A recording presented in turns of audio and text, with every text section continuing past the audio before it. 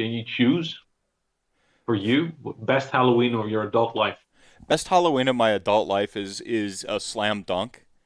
It's Hmm. 11 years ago. It's the night I fell in love with Molly, my partner of 11 years. It's a Amazing. absolute we all hung out kind of mutually in the same hub house. Yeah. Like the sort of circle of friends where they overlap, and there's like the one person who all your circles of friends kind of overlap with. And for us, that was our friend Keegan, still our friend to this day.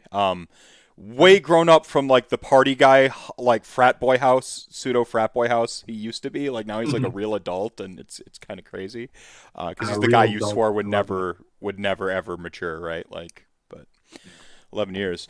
Yeah. No, so we like the first night she met me, I was sitting alone in a dark room with my gaming laptop on my lap, uh, Yeah. playing like League of Legends when I was supposed to be writing an article as a like a games journalist. She came in the like all the lights were off. I was in the living room, and she had like a bag of laundry because she lived around the corner. She did her laundry over at the house. She opened the door. She looks over at me and she's like, "What are you doing?" And I'm just like, nothing. And she's like, the lights are off. And I'm like, yeah, it got dark while I was sitting here. And she's like, you could just get up and turn the lights on. And I'm like, impossible. And just very curt, like, I Amazing. have a very matter of fact, kind of dry, sarcastic sense of humor. And she just Mhm. busted my chops immediately, right? Like, just and we started walking our dogs together. And at the time, she's 20. The legal drinking age in Wisconsin in America is 21. And, Okay.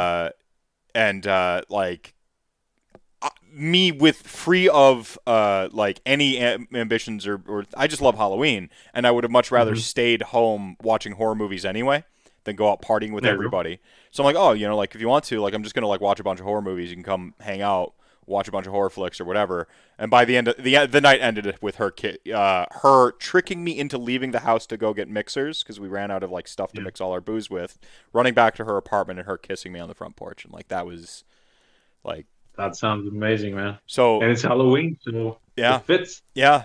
I mean, Yeah. I'm the type of Great. person who wants to get married on Halloween, like in a masquerade, like Hmm. whole extravagant affair. It's my favorite holiday, always has Yeah. been. It's just, Same. Same over here. yeah, I love it. I've always loved it. We don't even have it, and it's always a joke in Greece when around this time in October comes up, and people are like, "Oh, you're going for Halloween. You're such a little American like mhm, that. mhm. Like you're not American. Why are you having Halloween?" But let's come on, man, enjoy yourself. Let people enjoy things, Well, and people love it. Like we do have the carnival in Greece. It's in February, but I don't know. It's starting to get very dark now, and it's the best time hmm. and you get into that spirit of like spooky things and all that. So uh, no regrets about that. Well, No I mean, regrets. how did you? I mean, we might as well just start right there. How did you, like a Grecian, how did you end up like how does Halloween end up over there? I know there's some European traditions with like Samhain and some stuff like that, but I know from most people I talk to, it's like a very American, like the way we It's true. overcapitalize everything, right? Yeah, Like, yeah, of course. I mean, it has to do with culture Mhm, seeping over, and because of TV and shows and all that playing over, and Greek TV, people get into it.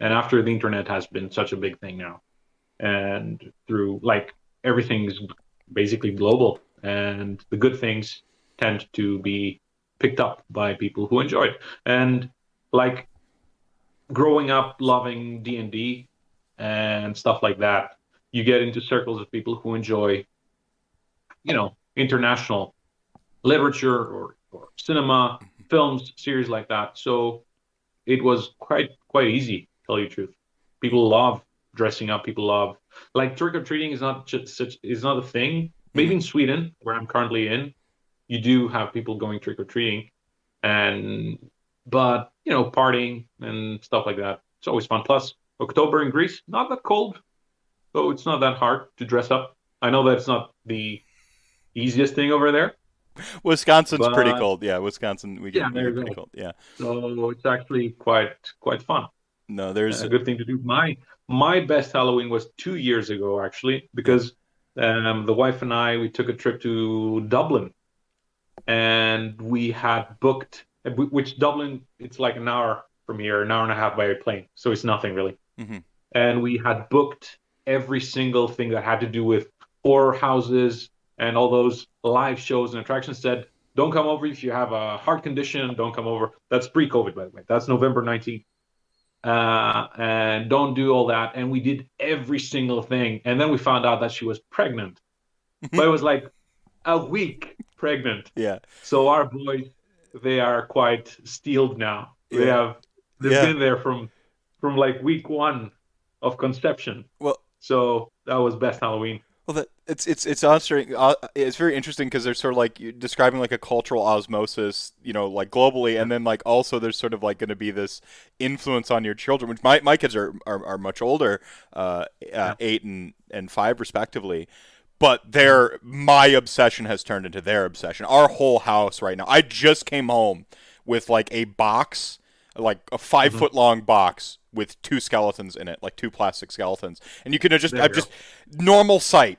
Dad picking up a box with 2 skeletons in it, putting it in the back of his pickup truck after picking up his kids from school. Both my kids unflinching. All the kids watching them get into the car like with this 5-foot box and skeletons in it, just like it's amazing. Like that's their amazing. face. I'm still looking forward to that. Man. Oh man. So I can see Chat Gang showing up. Hams fan dropping a tier 1 sub for 7 years of support. Thank you so much for that big support going on.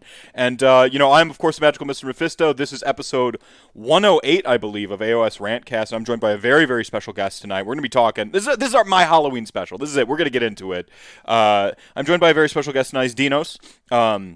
He is a horror published writer, a hobbyist, and a horror enthusiast, but most importantly, a fan of Giannis Antetokounmpo. How's it going today? That's our boy. Represent. Yeah. Yep. It's great to be with you, man. I love this. I'm excited. And we're going to talk horror. We're going to talk Age of Sigmar. To crossing the streams, as I said, like 2 days ago. It's 2 of my passions right now. And so excited to be with a fellow enthusiast. Yeah. So yeah, let's do this. Yeah, right on. And I know it's early right there, but it's still like 11:15 here, so it's a bit late. It's always late somewhere. It's always time to talk about things that go bump in the night. Right. There we go. Right. Right on. Yeah. So I mean, we were kind of talking about just sort of at what will go on to be the cold open there, just talking about like getting into Halloween. I gotta wonder, is there like a movie? Was there a moment in your youth where you're like, I love scary crap? Like I'm looking at your hobby, like you. I mean, obviously your name on Twitter, Paint for the Paint God, is a play on Korn. I saw a lot of like chaos and stuff like that. Like you talk about like overlap. Like I'm the skeleton guy. Like I love undead and death and stuff like that. And there's a macabre element in the horror I like that I read, but then also my hobby. Do you have? Was there a moment for you? Did the Korn love come first? Did the spooky come first, and then you saw Korn models? Yeah. Like what? Can you take me maybe through that just a little bit? I want to get some background. First of all, when it comes to horror, Greek mythology is what I grew up with, and Greek mythology is rife with horror elements, with the gods and the demigods and the monsters, and mortals being like puppets in strings of gods. And there's a lot of things there, and the more I grow up and I look back, I say, okay, there's quite a bit of things to dig out of there. And I always say that Greece is a country of ghosts because it's been there forever, and we walk and we breathe and we live where, well, basically hundreds and hundreds of generations before us have. So Greece is built on Greece, and everything underneath is still same. So I'm thinking that, wow, there is a continuation there. And I love ghost stories, always loved ghost stories. I love writing ghost stories.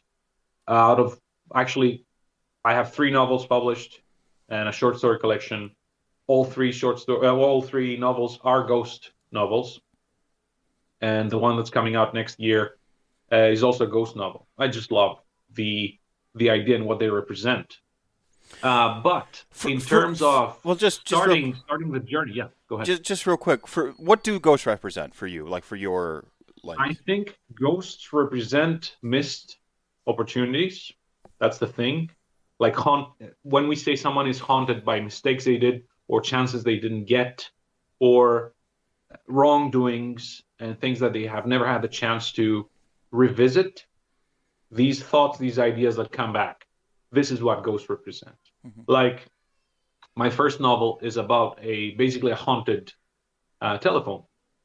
It's a private detective who lives basically in his office, and there's a phone that rings, and there's spirits trying to reach out. And there's one specific spirit that's the ghost of his dead brother who wants revenge on him because he was the one who killed him Mm-hmm. accidentally, but still. Yeah, yeah. So that whole idea of things that have happened and he cannot change them. So the supernatural element in a story is what I think is the spice in a good story. It gives it a twist that is going to make the reader go, okay, awesome. But it's always the story. It's always the character. See, just expanding on that, and I think we have similar horror sensibilities. I think when you tell a sort of like a traditional fictional story, they're not usually suspending their disbelief as much as when they're reading something fantastical.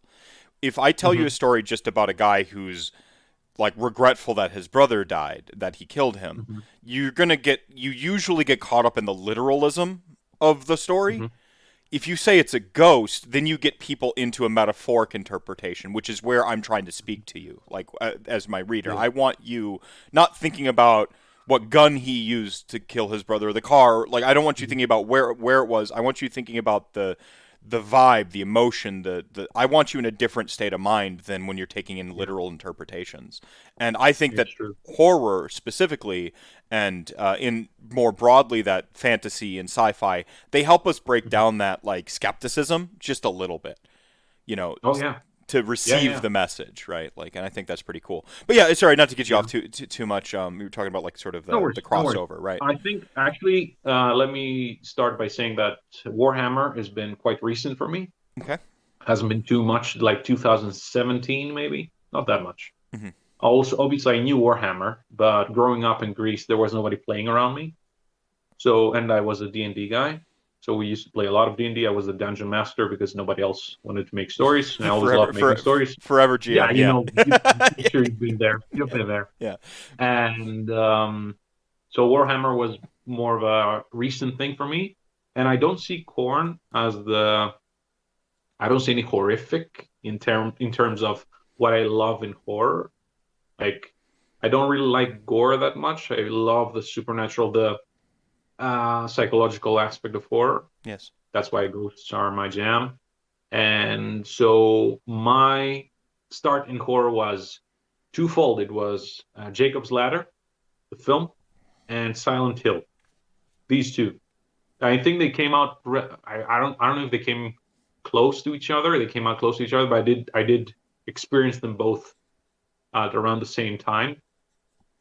And both of them actually have this thing that I told you about ghosts and about making mistakes. Silent Hill 2 is a masterpiece that if it was a book, it would have been one of the top horror books of all time. And at least at the time it came out, it was something like blew me away. Yeah, I mean, I'm just gonna like agree and just say more stuff, but Silent Hill 2 I think is one of the best works of art that's ever graced any media. It's the symbolism and the personal horror of it that like they tried to translate some of the stuff that like out of Silent Hill 2 into other games and other stuff, and it's like people missed the reason Pyramid Head is so terrifying is because it's terrifying for James, right? It's James and 2. Yeah. It's terrifying for that character. And what it represents, his misogyny, his sort of like neglect of his wife, his wandering eye while she was dying. Like it is his like sort of personal demons personified. And that's why imagine that. That is so human. That is so human for a person to be going through a drama, a tragedy, and at the same time being human, being drawn by another woman, maybe, or like a woman walking around, just a nurse, and that right? kills him. That makes him. That The He's guilt. doing it to himself. Yeah. I just love Silent Hill is the best thing that has ever happened to me in terms of writing Uh-huh. because there are no books like Silent Hill. I actually looked up to see. I've done this so many times. There was a book by, oh man, why am I blacking out now? Dean Koontz. Dean Koontz. I think it was called Shadows or Whispers. It was about a city. They said it has Silent Hill vibes. It didn't actually go there, but still. So I thought, I want to write this. Mm. I want to write a story, like integrate the idea of people being drawn to a place, and that place is a like a crucible. It spits them out one way or the other. Mm-hmm. And I couldn't write it in the beginning, being a very young writer. I'm talking now 2008, 2007. Mm-hmm. I just wanted to do it. I never did up to the point that I wrote a book, and then I wrote another book, and finally in 2017 I finished that book. That book about a village in Greece where a train takes people and leaves them there, and they cannot just leave. Mm-hmm. It's my love letter to Silent Hill. It's not actually Silent Hill, and people who love Silent Hill say, finally, I read something that took me to that place, and that is Yeah. the biggest, Well, the biggest thing I've like. For me, it was a huge, like a medal of honor for me yeah. Yeah. to integrate into the Greek culture, and yeah. I mean, So these are the two. And Jacob's Ladder, if you think about it, it does actually have quite a bit of similarities between uh, at least the first Silent Hill, well, there's if a you remember the film. purgatory, like Jacob's Yeah, Ladder. There's sort of purgatory of like hanging on. I mean, yeah, the I can't think of the name, but the sort of support father figure character he goes and talks to, and he says, you know, if mhm. you're afraid of dying, you know, you're gonna see demons tearing your soul out. But if you've accepted it, then the demons are really angels, like uplifting you Angels. from, right? Yeah. Like there's a V&V Nation song where they sample that quote, and it just Mhm. always that, but that purgatorio, the sort of that sort of purgatory there that the characters experiencing is very similar to like a Silent Hill. I Yeah. think, by the way, Steal Like an Artist, feel no shame. Like a lot of the films that have been in the coffin here, Mhm. this marathon. I started the marathon with two films that I consider love letters to the genre of horror. I Mhm. think there's something like horror. I think more than any genre is comfortable being self-referential. There, Oh yeah. a lot of other genres out there like feel like they Mhm. have to like pretend they're unique snowflakes, that they came up with Yeah. the idea first and they're doing it, and if they didn't do it first then they do it the best. And like horror is like really comfortable just like being like, oh no, I love that practical effect that they used in the Thing, so I tried to riff Yeah. on it and then do it in this. And like that's Speaking of, go in ahead. Jacob's Ladder, that the movement of the face, the Yeah. fast movement of the face that you see a lot, that was in Jacob's Ladder, first time. Yeah. So what you said is exactly that. And the thing about I think that horror is the most universal, like not just feeling, but as a genre. People will some people might not understand science fiction.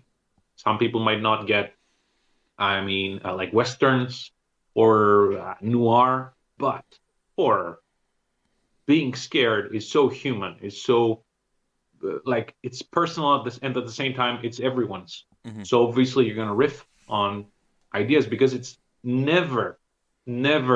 never touches the same person the same way Right. as it does other people. Yeah. But it gives you, it rises that. That's why I love what you said, that comedy and horror have similar vibes, Yeah. and it's Yeah. true because they're both universal. Laughing and being scared is human. And the third that I put always is erotica, like this love, horror, and comedy. Those three things, they are so human that you will see them being played with each other.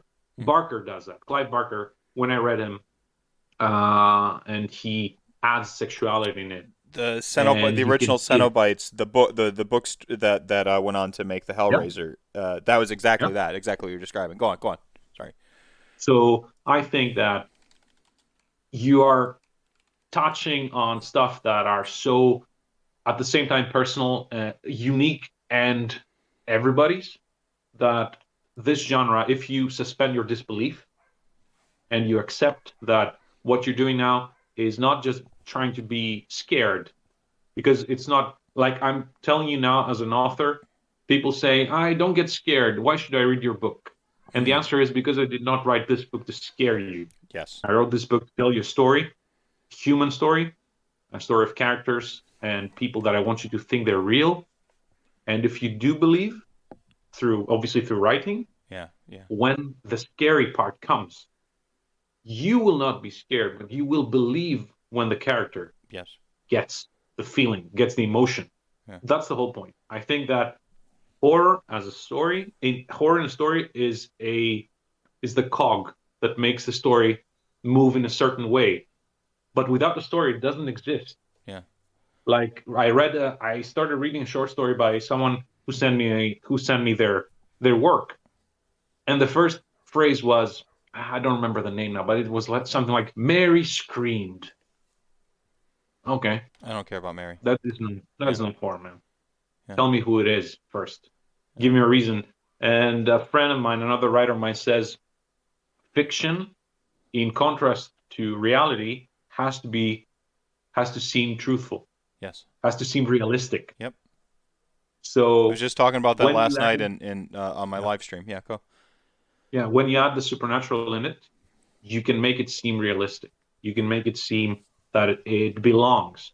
I don't want to flood you, but I remember the guy who played Sam in Game of Thrones. They asked him, your character lives on the wall and he's for months and years and he's still fat. Why? And his answer was, come on, this is a story about dragons and ghosts and all that. Why don't you believe that? I said, that has nothing to do with it. That has nothing to do with it. You are, what's the word? You are going to this a very wrong point of view. We can believe that this world has ghosts and dragons and everything. Mm-hmm. But you have to give me a reason why your character doesn't shed the weight because of the hardship and all that. Mm-hmm. That's not an answer. So that's why when you start writing or reading a book, you have to approach it through a lens of things that happen must have a reason that happens. They must follow rules, internal rules, even if it's the supernatural. Yeah. Yeah. Yeah. I mean, I just streamed Alan Wake for like five streams in a row. That's literally the whole plot of Alan Wake. Is it has to, like, horror has rules. There's rules. Writing in general has rules. Like, people don't think of this. The truth is often stranger than fiction because reality doesn't really have to follow any rules. Not to bring it back to the Bucks, but the plot line. If I wrote the story of how the Bucks won the championship, my editor would hand me the book back and say, I don't believe this. Giannis, okay, so he's going to take a knee injury, and then the Bucks are going to win 2 games without him with historic performances from, like, 2 players that are maligned for not being that good. And then, and then he's just going to come back from what should be a career-ending injury, and they're like, that's bullshit. No. Like, you don't hyperextend your ACL and then just come 4 back. 4 days later or something. Yeah. And then, okay, and then, he's going to struggle with free throws throughout the whole series, but then in the last game, he's going to sink 17 of 19 of them. And they're just like... Yeah, no, it doesn't. No. You got to at least show him getting better at free throws progressively, and then and have him, like a recursion to the mean type moment where he kind of loses his confidence, and Giannis never lost his confidence throughout the whole playoffs. That's like the story of. So I mean, he transferred the knee injury. No, I mean, but I think more importantly, like when you mentioned Sarah screamed or whatever, I think the best horror isn't written from a place of like malaise or cynicism. I think the best horror is written from a place of empathy, because to make someone afraid, like horror is in a sense, yes, universal because we all feel fear, but the things that make us afraid or scare us are a little different person to person. So like my story, like ghosts might not scare one person, but exorcism type plots really scare somebody. Like they can't handle them at all. And for some people, gore is just like funny and like it's automatically in the category of unrealistic, so it's funny to them. So gore will never scare them. Body horror can't scare them, but like they can't handle like psychological thrillers because like the tension of like, you know, really close camera angles and all that stuff. It's like we all feel fear, but like how we experience it is differently. The thing that I think is most important is that the character in the story feels fear. And in order to get a character in the story to feel fear, as a writer, you have to empathize with them on some level. You have to like have an empathy for your characters to subject them to the horrible in a way that they'll feel terrible. Like you can still have your like cool gore and all the affects of horror if you want, but at its heart, there's an empathy to horror. And I think that's what makes that's why comedy and horror for me are like especially like two sides of the same coin. And I'll like absolutely concede to like erotica or like sexuality as a third sort of angle on that triangle. But horror and comedy, it's that subversion, it's that empathy. Hello, ganged my daughter. I'll try to fix it later. Okay, and you can think back to what you talked about James in Silent Hill 2. Mm-hmm. That's where you get that sexual nature of the story that just makes it chef's kiss. Yeah. And yeah. So you talked about empathy, and I think we actually scheduled this cast by talking about Michael Flanagan and Midnight Mass, but also Haunting of Hill House and his whole work. I'm a huge fan, and I'm glad to see that you are also a huge fan. And so empathy is what makes him different from other creators right now. Yeah. You have to love the characters. You have to see Hill House, for me, is a masterpiece because it's what I said, not a love story in terms of one person and another person, but family. Yes. It's what I call my writing parental horror, which is what I do, and what I love writing is what's the biggest fear. And I have two boys right now, but even before becoming a parent, my biggest fear was the breaking of the family. I was lucky enough to be raised in a family that's still together, close-knit. Mm-hmm. So that fear of what if that goes away, that was from quite early, was in me. So I think horror and writing about horror, but also reading horror is coping. It's a defense mechanism. Yes. Getting ready, getting prepared for what life brings. So he writes this type of, I'm afraid of the people I love. I'm afraid that I'm going to lose them. I'm afraid that I'm going to lose what I have. I might see it going away, just like in Midnight Mass. You see a derelict place of people being basically fading away, just like the community does. Mm-hmm. And you see their fear of trying to grasp on something. And religion is what they do in this story, to the effect that it has anyway. Yeah, so I just finished Midnight Mass, and I'm not going to spoil it for anyone because it's like, you know, after like 2 years or 3 years, I don't feel bad spoiling something. It's the internet age. Like, I'm not personally culpable after like so many years of not spoiling like some of these films that I've had in this marathon, which I think the oldest is 1993 or something like that. Like, unless it's a true hidden gem and like literally nobody watched it, but Midnight Mass is just, everyone go watch it. It's kind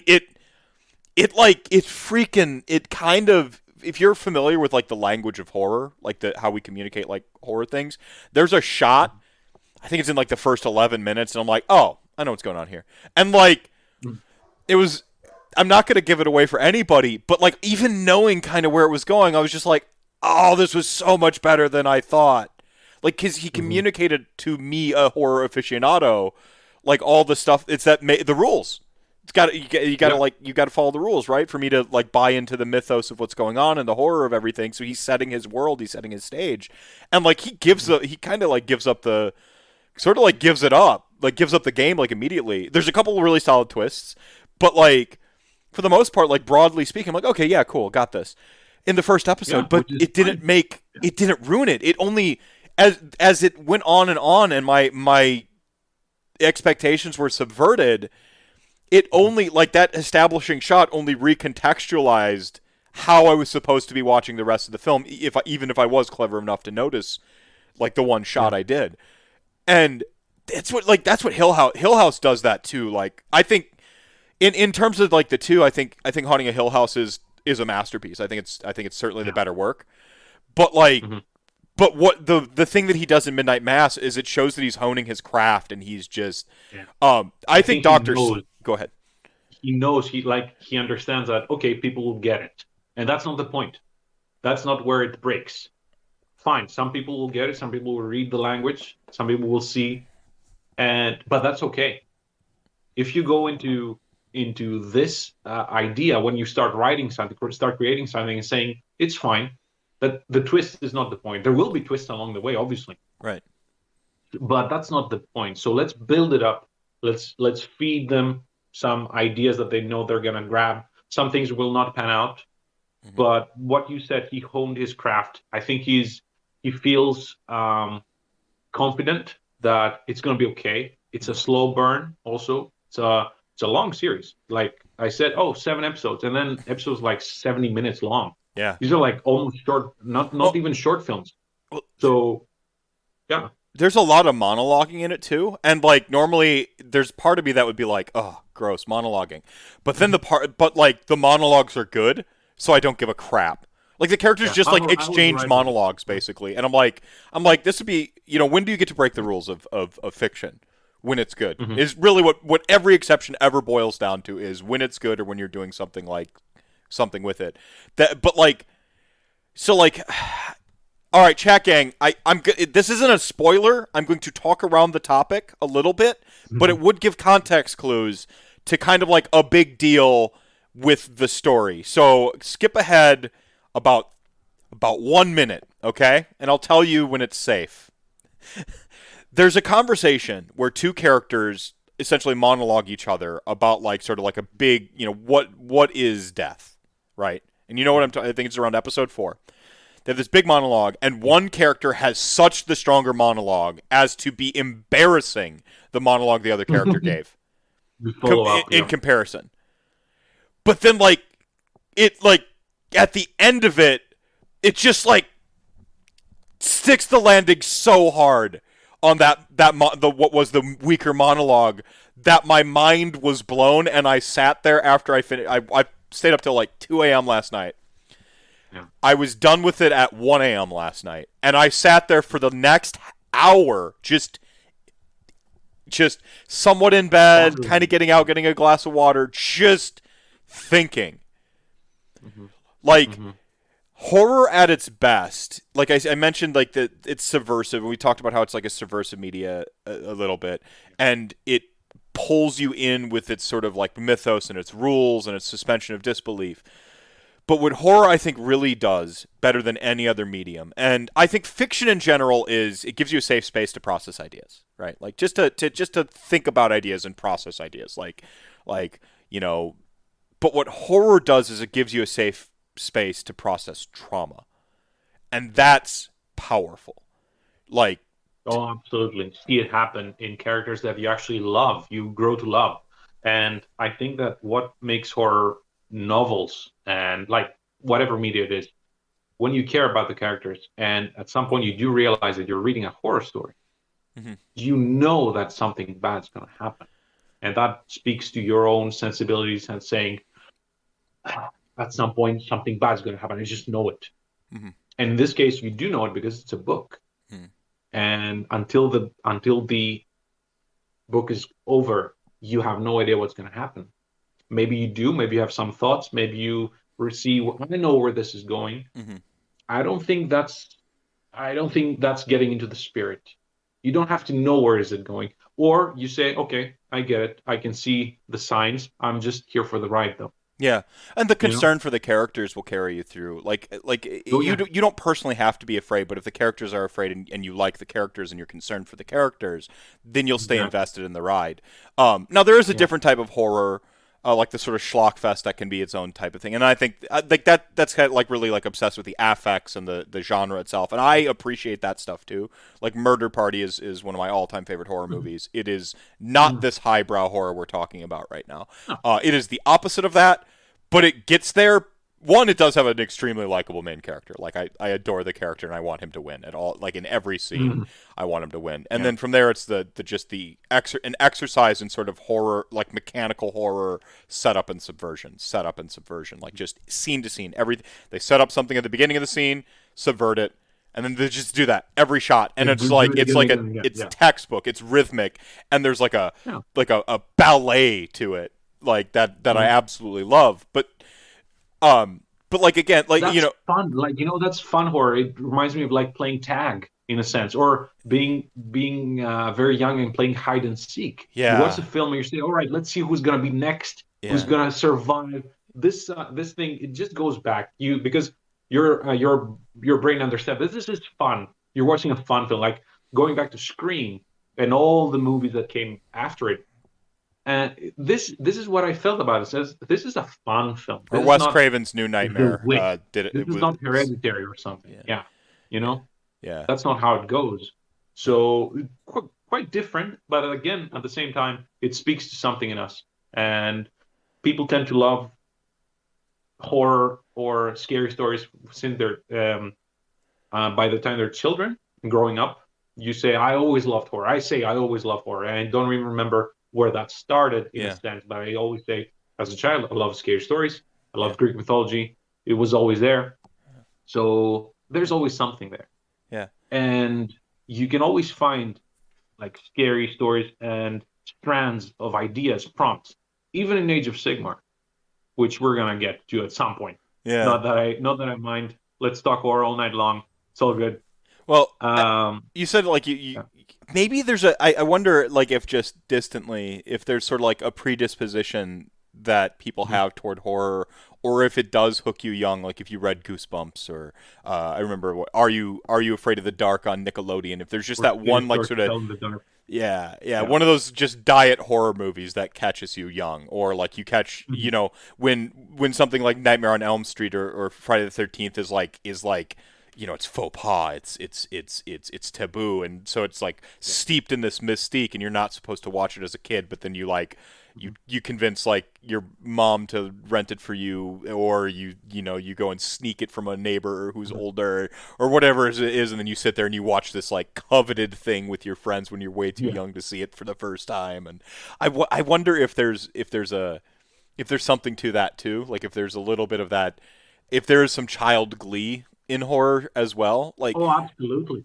absolutely. I think that that should be it. Like I remember being quite a little boy, and we had a TV in my brother's bedroom, and it was late, and I turned on the TV, and it was Dracula, like Coppola's Dracula. It was right at the point, because I remember very clearly the point where the windows break and blood streams in. Mm-hmm. I think that was when probably Lucy died. I don't really remember, but I do remember that scene. I was like, what just happened in front of me? I was like 8 maybe, or 9, something like that. I do remember that. And that glee that you said, that must be there, because I remember that idea with a smile, not with trauma, So yeah. And yet as I grew up, like as I grew up, and this is something that I only recently admitted, I guess, or admitted to myself, and I don't know that I've ever really said it out loud, is I've written horror stories in one capacity or another very long time. For me, a lot of it was dealing with violence. So I usually have you have a propensity for like ghost stories, right? For me, it was usually like the is the character crazy, or is it is he a little bit more on the Jacob's Ladder side, where like is he losing his grip with reality, or are the demons real? Like I've always written kind of like that type of stuff, where like there's that period where you're like, this character might just be crazy, and and often very violent things, because I was growing up in a family, a broken household with a lot of substance abuse and stuff like that, and so I would escape to like Dungeons and Dragons and tabletop RPGs where I could go and create a story and then have my friends triumph over it, and then in them beating the demon monsters I made up for them to fight, they were kind of beating one of my demons. I had these Yeah. very visceral monsters that I would create in D&D. And Katie, if you're watching, I'm sorry.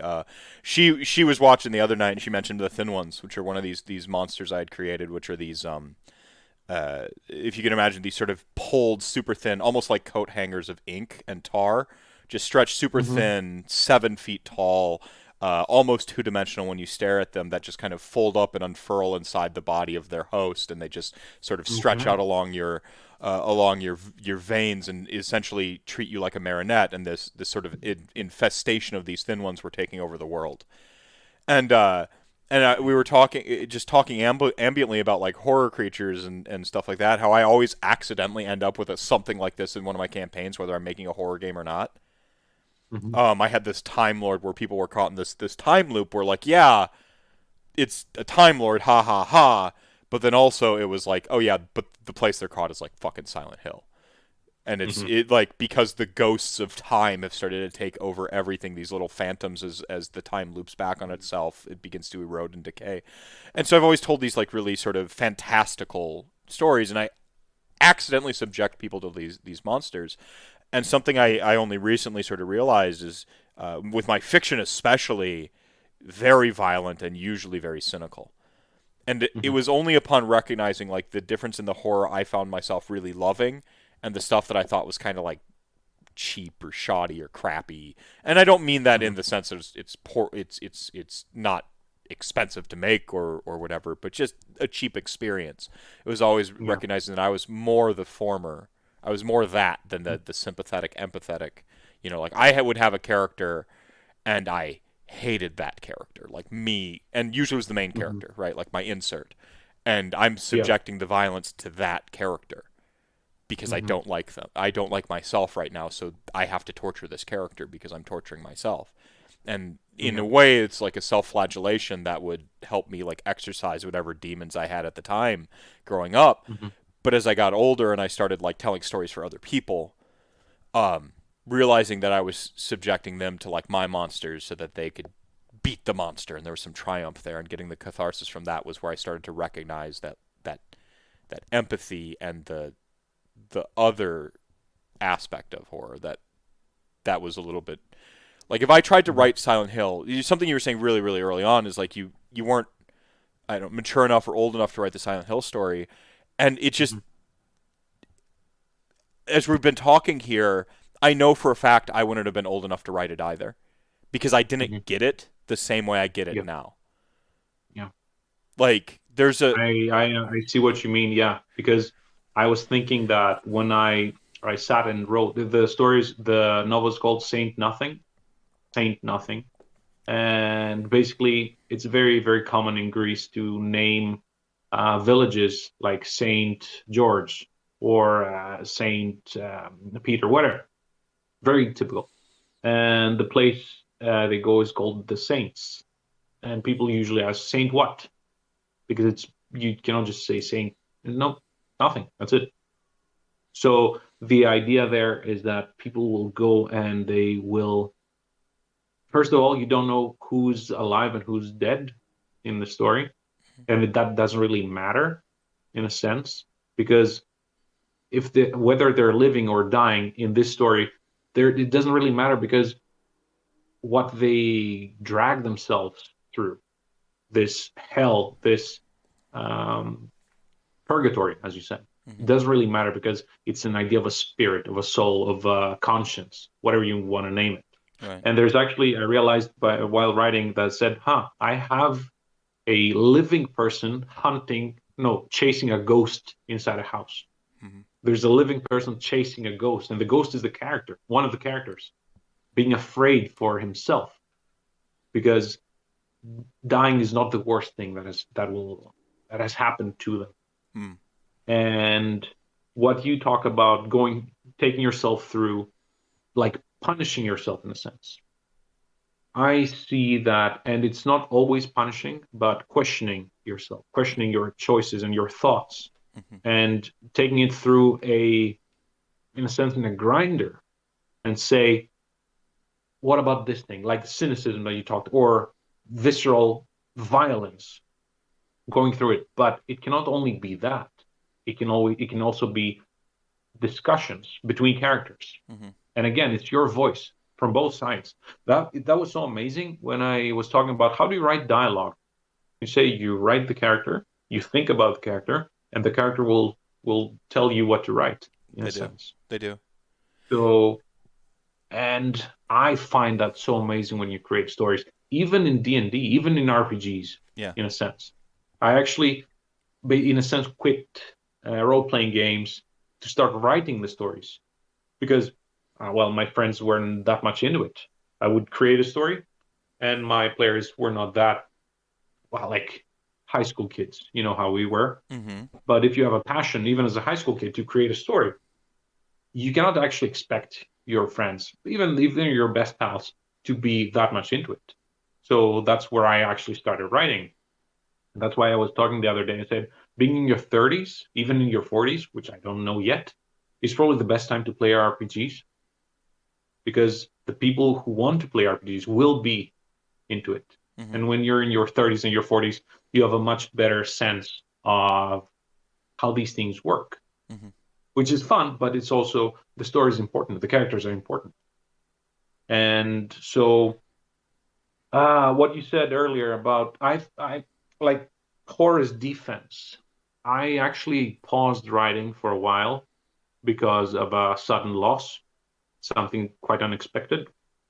And it was at the time when I was correcting my most recent book that came out in 2018, or no, 2019.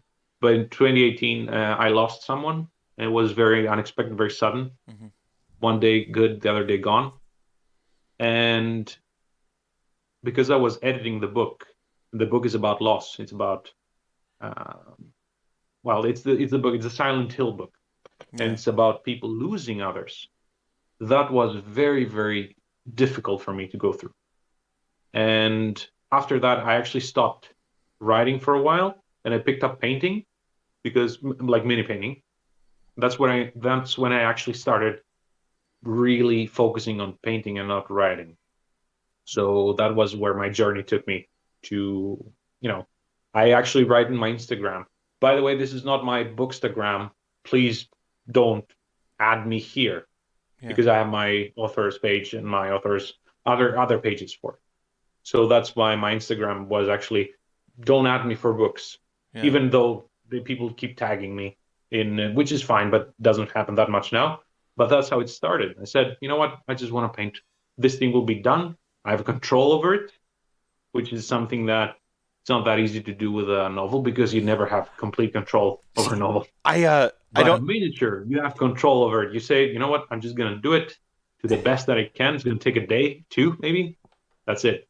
But a novel is months, and you know how it is. Well, the part where you're talking about the dialogue. So, I usually like try to. I start with the characters. Like, I'll have an idea for a Mhm. story, and how I always start every story with the characters once I have an idea. Like, I want to tell a story about. Well, right now the one I'm working on is it's got macabre elements, but it's not really a horror story. It's a very flamboyant story. Just kind of changing gears because the last story I was working on, I was really locked in a self-referential, self-reflective, introspective, like just taking everything that was going on with me for a spell and my own sort of putting my own creativity under a lens and interrogating my own creativity. The last story I told took me 2 years to tell, and the ways I had to contort myself to tell that story Mhm. took their toll. So this most recent story, I'm like, you know what, I'm just gonna like write something for fun again. Mhm. But so I'm like, okay, the story I want to write is like character goes drag races the devil in hell for his girlfriend's soul back, right? Like that's basic premise, right? That's it. Nothing. Orpheus and Eurydice What was that? told 4,000. You know, Orpheus and Eurydice told 4,000 years later. Yeah, yeah, yeah. Just Love it. yeah, yeah. Or Dante's Inferno, right? Or the Yeah. Divine Comedy. Yeah, yeah. Yeah. So like just doing that. And then, like, but now I need characters to go through that. So then it's like, okay, well, I know my premise, the story I want to tell. Okay, now I need characters for this. And then I sit there and I write all the characters down. And I write, okay, kind of get an idea as I'm writing out the characters. I'm getting an idea of the interactions I want the characters to have down the line, which is a trap, but because they'll very rarely end up in the same room the way you thought they would.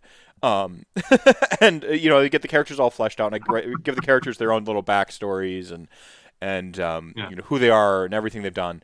And then I take Mhm. all of that stuff I wrote about the characters and I basically throw it away. Like I move it off to the side. I'll never read it again. And then I start Mhm. writing the story. So that when the Gotcha. characters begin to interact in the story I'm writing, they Mhm. have their own life. Like I've built them and they'll start doing things that I didn't intend just because the way I'm in the scene and I'm writing and their life comes to them and they'll just like I didn't want a love interest in my last story I wrote. Um, It well, just happened, it didn't it? just happened. I'm like I don't want a love story here. I'm like Yep. these two characters had such attention while they were like talking. I Yeah. found them like quipping off of each other a little bit more and the romance developing as the story went on and I'm like you Mhm. guys just went against my wishes because like I wanted a whole thing about like I'm trying to have a lot more like platonic love in a lot of my stories, like more platonic and more platonic because I Yeah. think just positive, non-sexual love amongst like your peer group I think is something that we need to work on a little bit more. Certainly in America because we're reckless individuals and I think it's taking its toll on our collective Mhm. consciousness, not just like feeling love for each other, but um, so I'm like trying to write more platonic love stories and stuff like that. But these two fucking characters went against my wishes of that because They decided themselves. they decided themselves. And it's funny. People will Go ahead. hear this and they say, "What? That's not how it works." No, it's absolutely how it works. And when you think I'm just gonna make a little like a painting simile, like, all right, I'm gonna paint this thing. Suddenly, the next day, the cloak is blue, and before starting, that cloak should have been red or something. Mm-hmm. So who decided? Well, you see the thing and you say, well, it that way. I didn't have it in mind, but here it is. Mm-hmm. In the same way, it doesn't translate really well in English, but my character in my first novel was, in a sense, his name was means stop. It's a very typical name. Stamatis is a very typical name in Greek, but stamata means stop. Mm-hmm. So it would have been like his name is Light, but his last name is Red. So I had this discussion between him and this other character, and they go, "And what's your last name?" It's Light.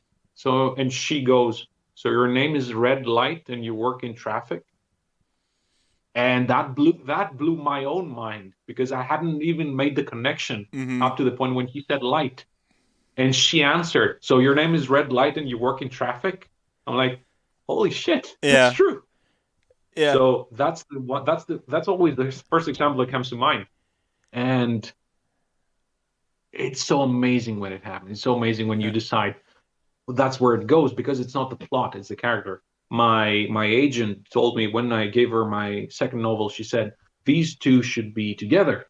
I said no, that's not the characters. Yeah. Maybe the plot could have gone that way, but that's not the characters. They should not be together. And this is a character who lost his wife, and there's another character who she dearly loves him in a very well, she always loved him, Uh-huh. but he's not there. She would like to be with him, but he's not there. And my agent said, when they're walking there, shouldn't she go for it? I said, well, she does, but he says stop because he has lost his wife. It's been very, since recent 6 months. Mm-hmm. It's just not him. So she would have said, but yeah, that should be a love interest. No, you know what? No, you don't have to go there. The character did not go there. The character stopped her before I decided that he should stop her, Yeah. in a sense. Yeah. And that's the magic of writing. And when it happens, it sings. Yes. So that's how it is. Yeah. So amazing to do. Well, it's for people who aren't necessarily writers, but maybe tabletop gamers. It's a lot like when you write a story for like your like when you're writing like an RPG adventure, and like you write some stuff that you intend, but your players don't necessarily like your players have their own intentions they're living, breathing adults with lives playing a character in your world, quote unquote. And they'll make a decision to do something, and it will like just be better than you'd ever planned, and they'll pick up on a detail you didn't realize you put in the world. You're like, oh yeah, I did mention that, didn't I? And then and suddenly they've like kind of like ad-libbed themselves into this magical place that you like maybe set up, but you didn't really necessarily. That wasn't where you were going. But the characters, they have so much agency of their own, and you start to sort of like harmonize with your player group. That same thing happens with writing too. And I'm not convinced that the characters I create for the worlds and the stories I tell are any less real than any character ever played by one of my friends or anything else, because of just 100%.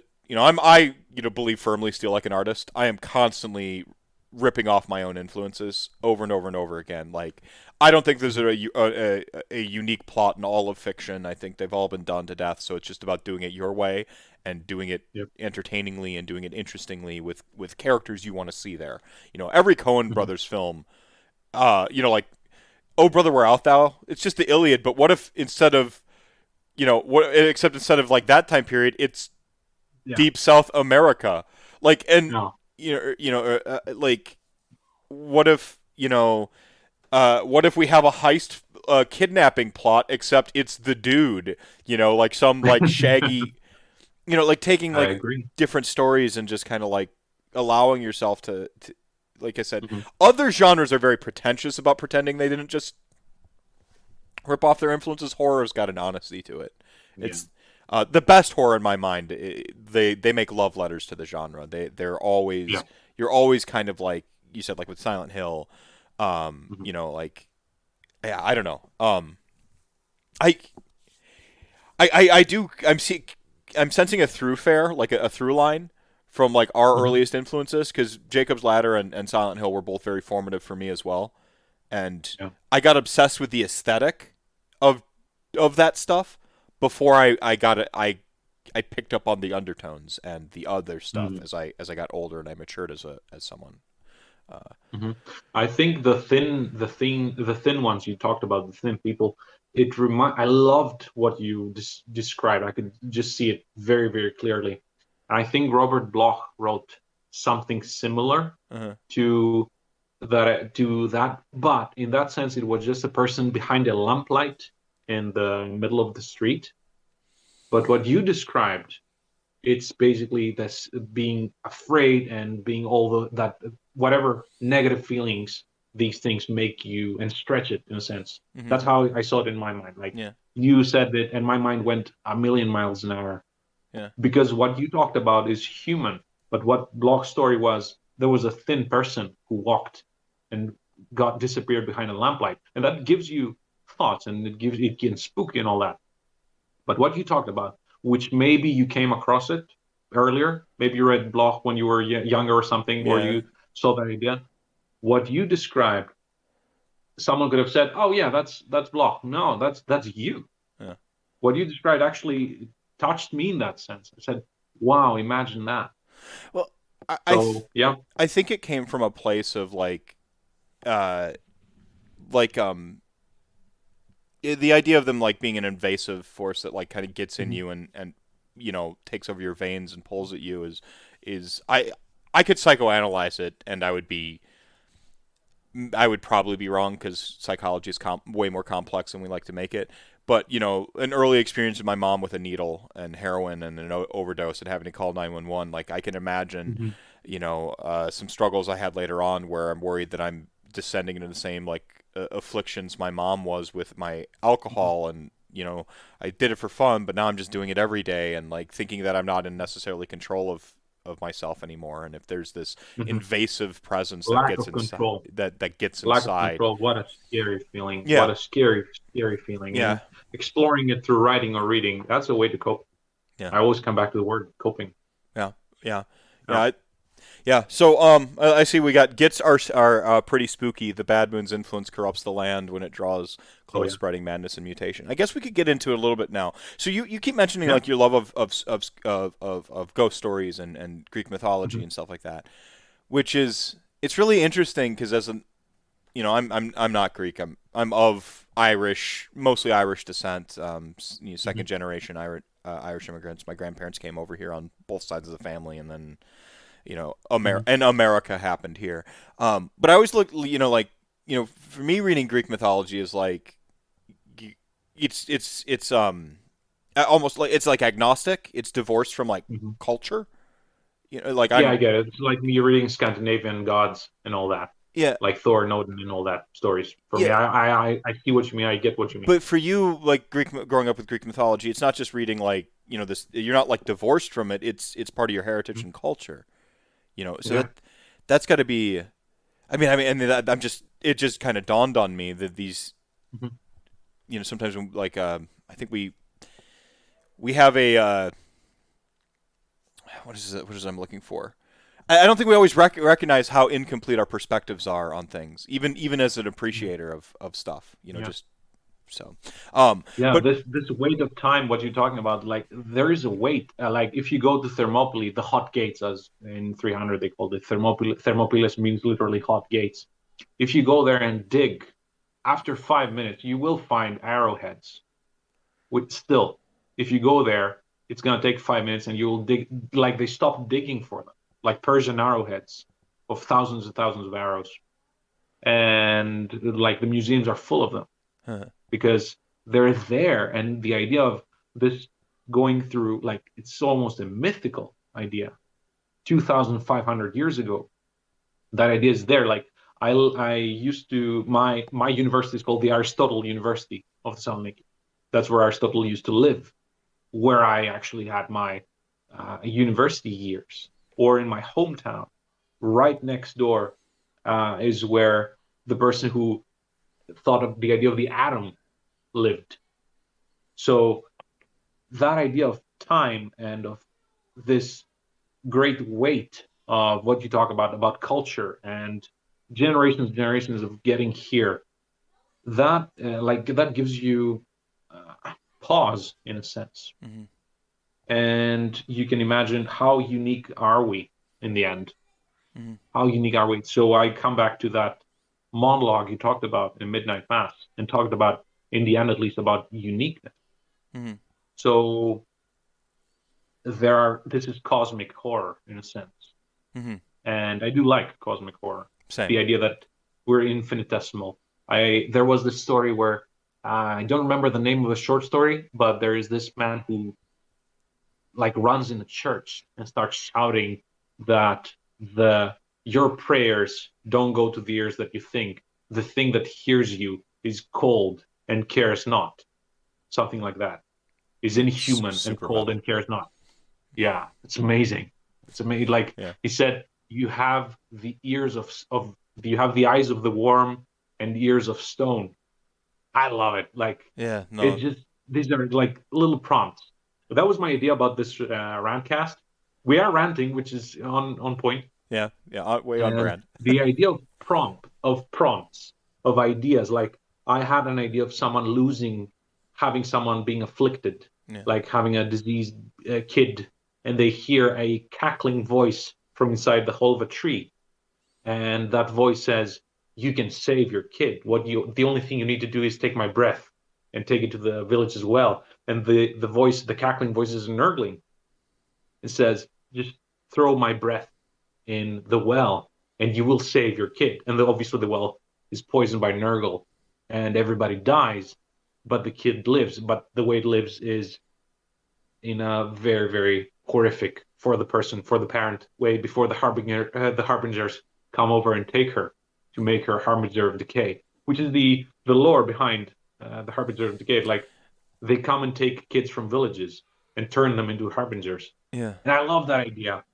And that was a prompt, Yeah. a nurgling talking through a hole in a tree, you know. Yeah. Well, I mean, So so this was a prompt, and it made that story in my mind. have you written this, or this is just something a thought to explore? No, it's been living in my mind for, well, since I started playing Nurgle. That was like 2019 or something. Yeah. I love that. Yeah. See, I think, and now maybe we can transition. Normally, we reverse the format. Normally, we Mhm. pretend we're talking about Age of Sigmar, and then after about like an hour, then we flipped to talking about like literally everything else that I was Yeah. trying to like tie Age of Sigmar to. We've just done the Yeah. opposite, so now we talk about Age of Sigmar. Just one final thing before we go on to some like horror writing prompts for Age of Sigmar, and I kind of lay out my conundrum with Age of Sigmar Mhm. horror. And this is a personal conundrum. This isn't like a critical analysis of Age of Sigmar and horror or anything like that. It's just like something I've struggled with Mhm. personally. I just want to say, like, for me, Age of Sigmar has always read very Greek mythology, like very, Yeah. very, Demigods, yeah, like gods walking around that yeah, smaller. Yeah. like the gods are humanity turned to 11. They have not only are they like all powerful and stuff like that, but they also have all of our vices and like everything's turned up with them. We like as someone Yeah. who loves loves Greek mythology, but is also like Grecian. Is that your read too? Am I crazy? Is there something to it? 100%. You have Sigmar, who's Zeus, and you have Nagash, who's Hades Hades, or yeah, Pluto, however you want to call it. Gorka Morka, who's Ares, who hunts and is the god of war in a sense. He's bloodthirsty and all that. And you have the mortals, and the gods in Greek mythology are very, very, in a sense, childish. yeah, petty. Their emotions are huge, petty. Great, great word. And it's there.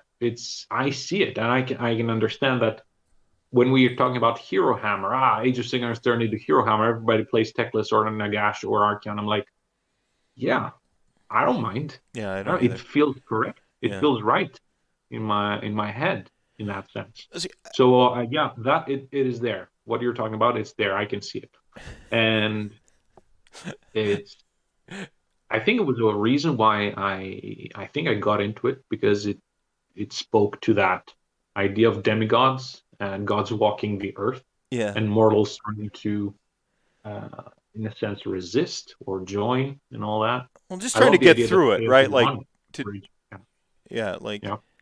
yeah, I mean, and we sit in this sort of mythic mentality for Age of Sigmar.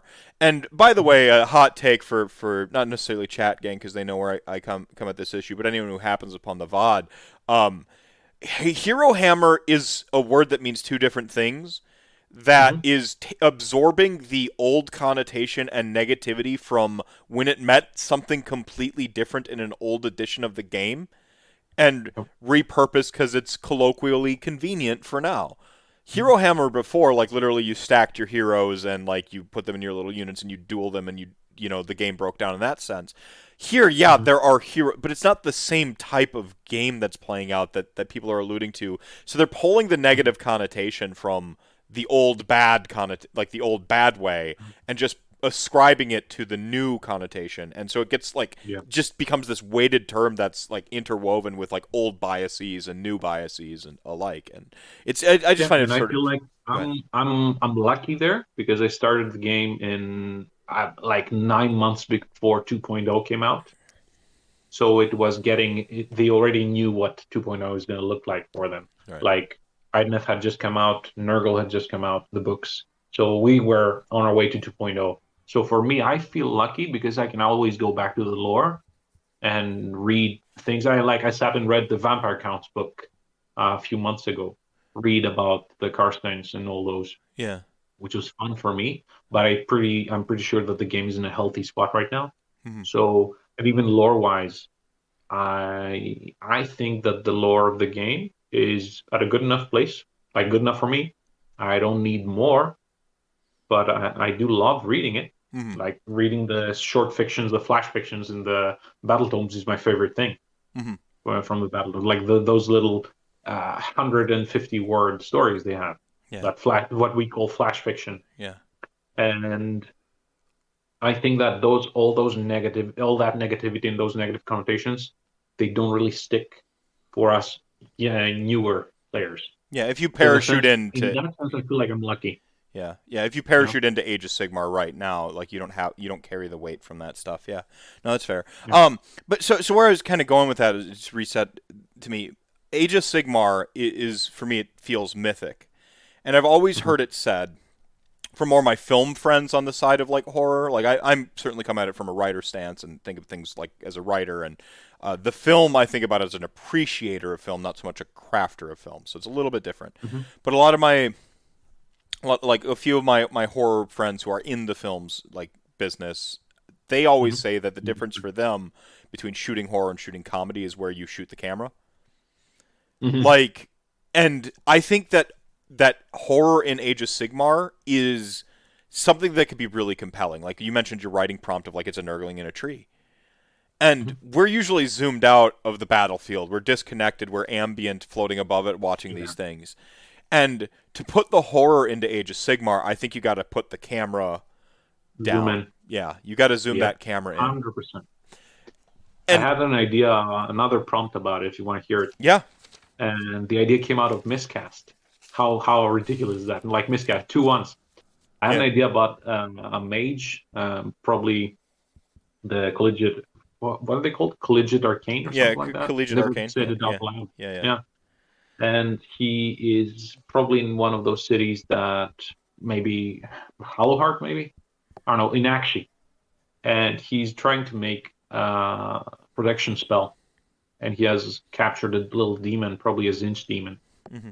And there is a back and forth between them. And when he realized that he's made a huge mistake in the spell, and the like a seal gate spell that has horribly miscasted, so there are runes start appearing on his chest, on his gut, on his arms.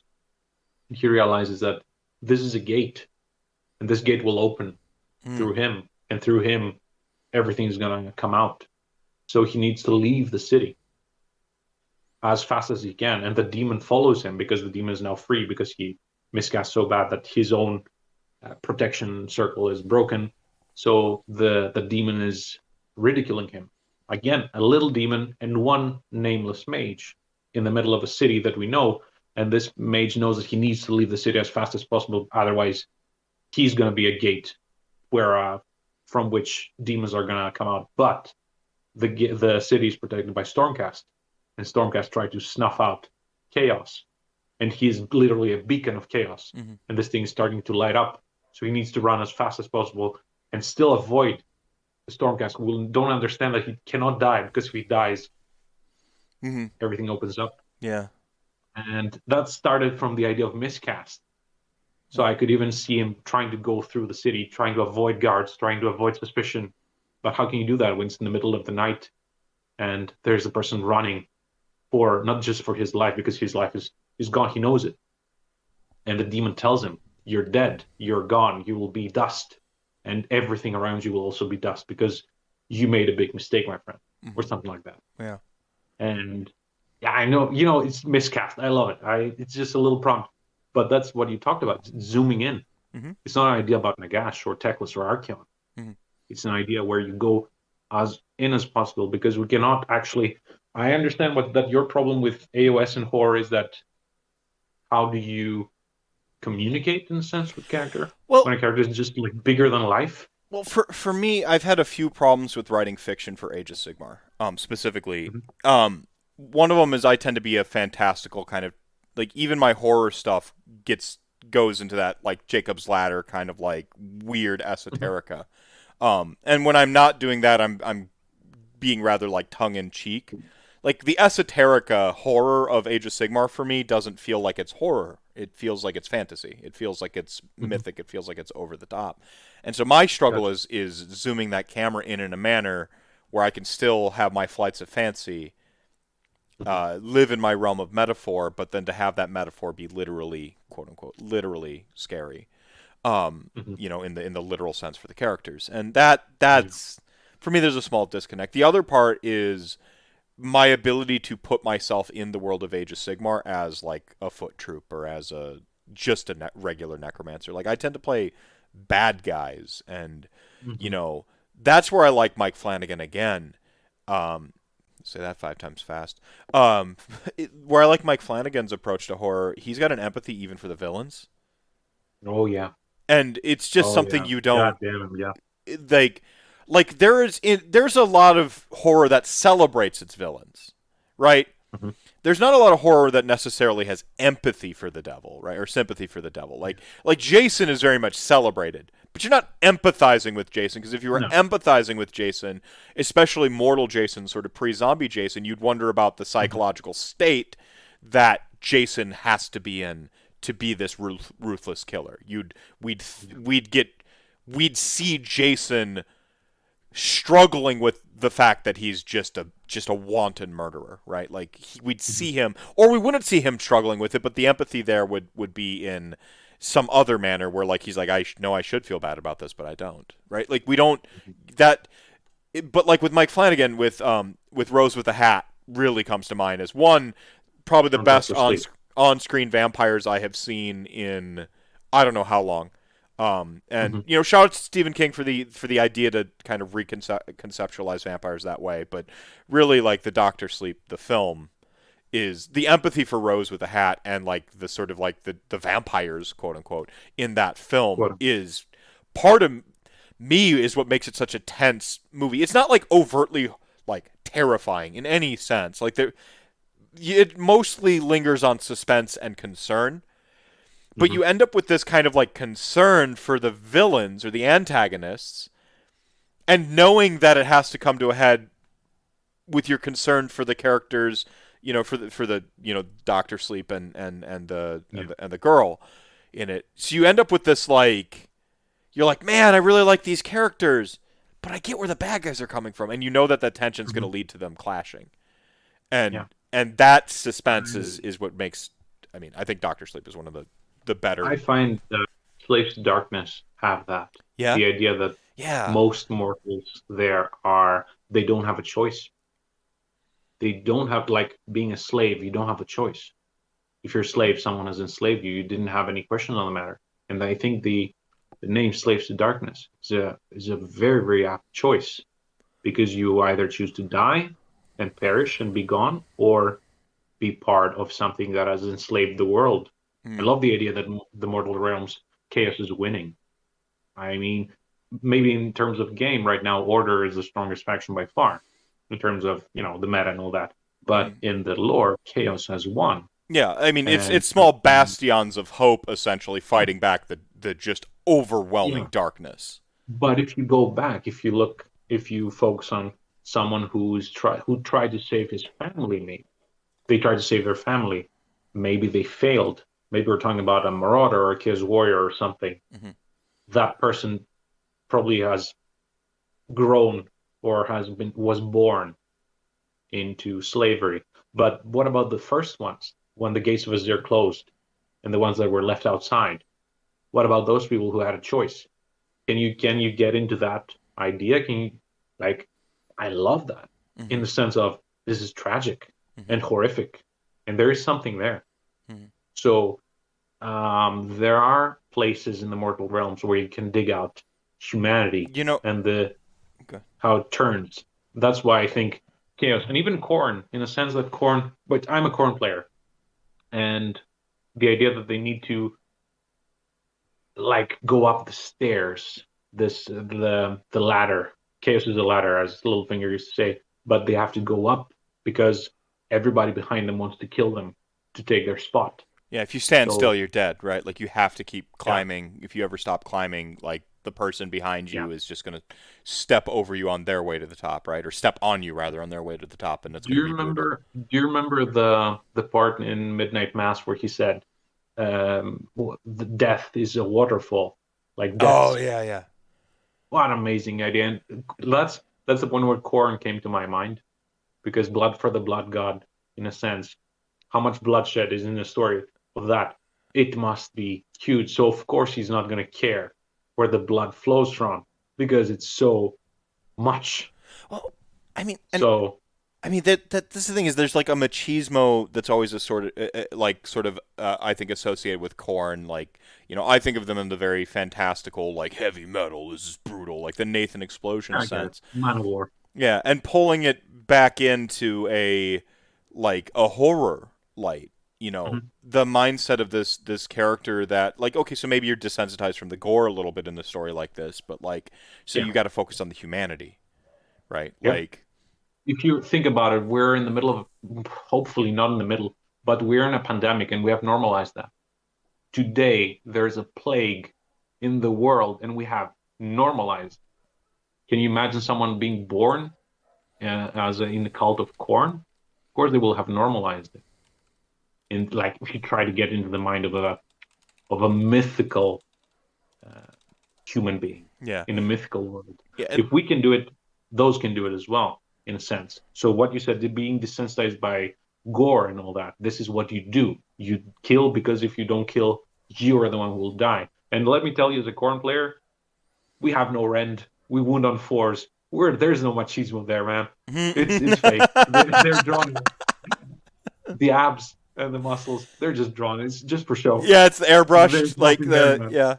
yeah, they're airbrushed on. There's Like the Deathbringer hits on threes, wounds on fours, has no rend, damage one. Come on, man. yeah.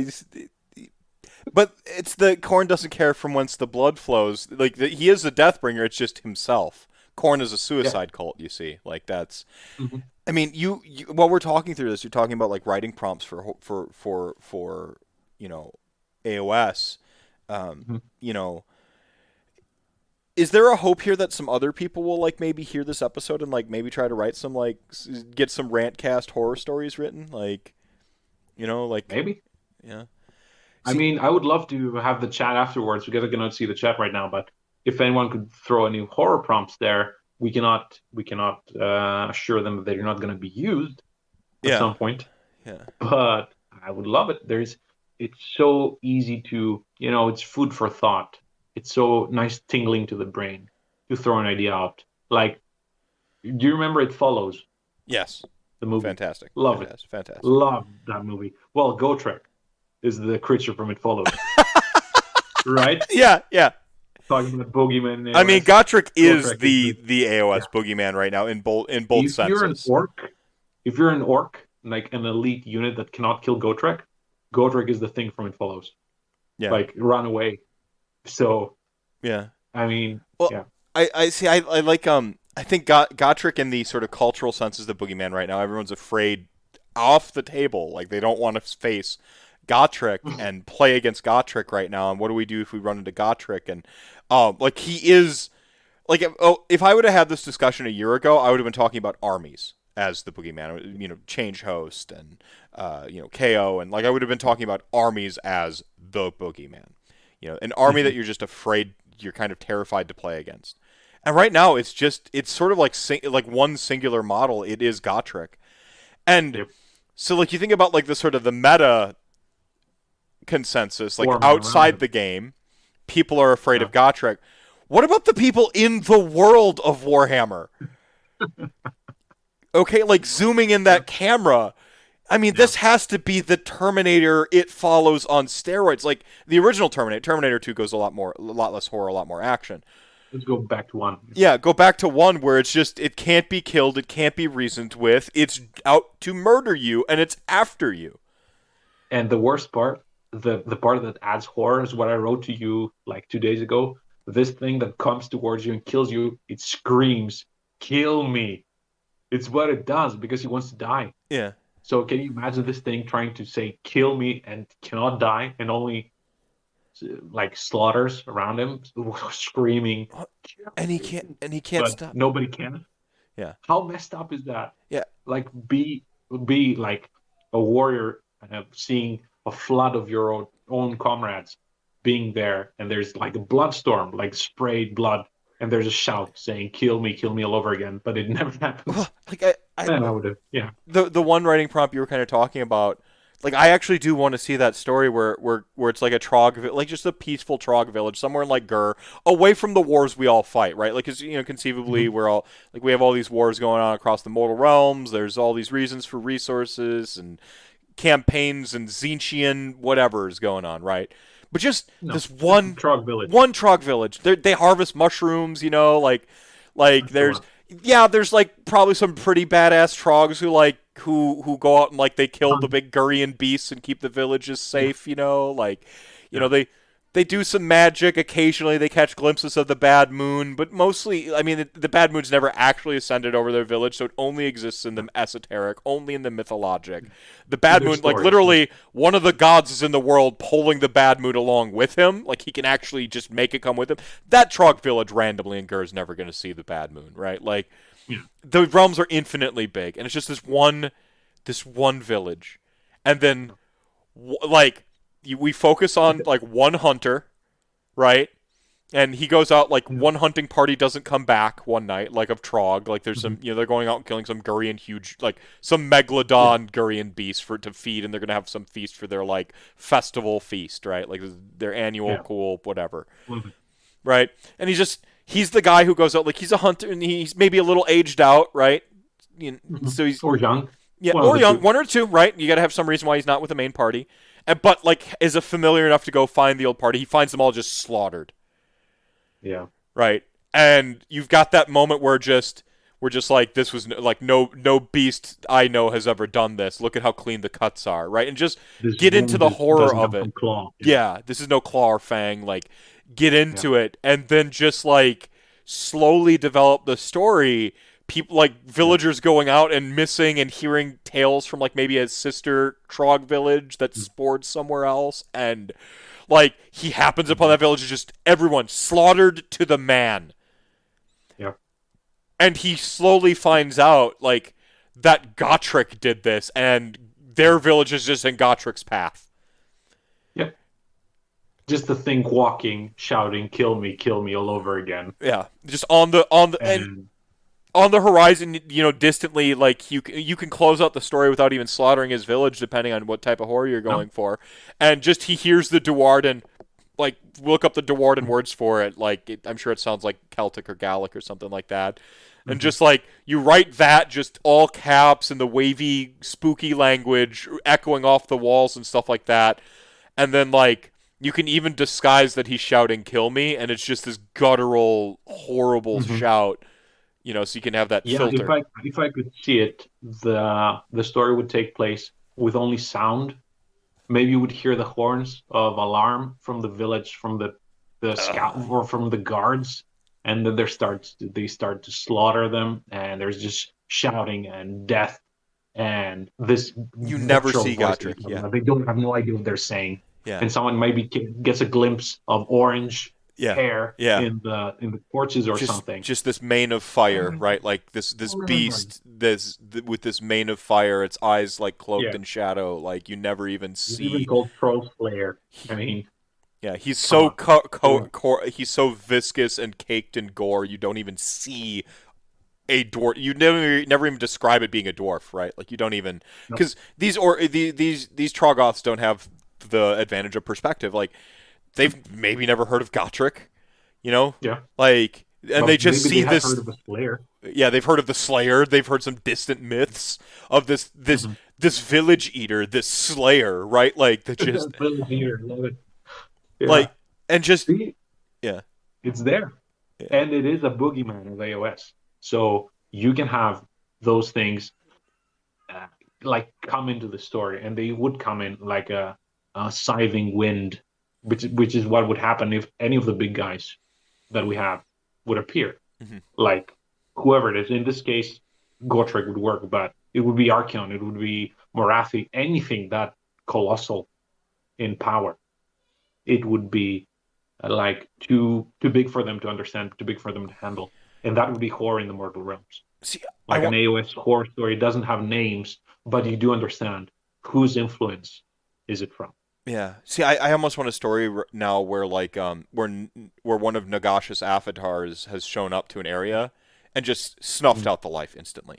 But the people in the plot don't know that they all just died.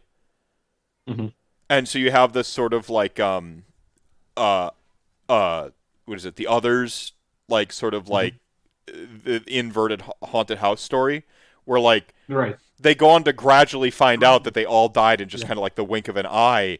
And these like ghosts that they're being haunted by are like the literal battle of a bunch of Stormcast and shit that are still alive, and they're only catching phantoms and glimpses of. And in their story, the people who like, so people then start like so things go kind of like hyper real for a little bit because as Nagash's Mhm. presence, everyone has been wiped out of it. They've all died instantly, but their souls are left behind, right? And the Mhm. world starts, in a Jacob's Ladder sense, just starting getting really gradually weirder and weirder.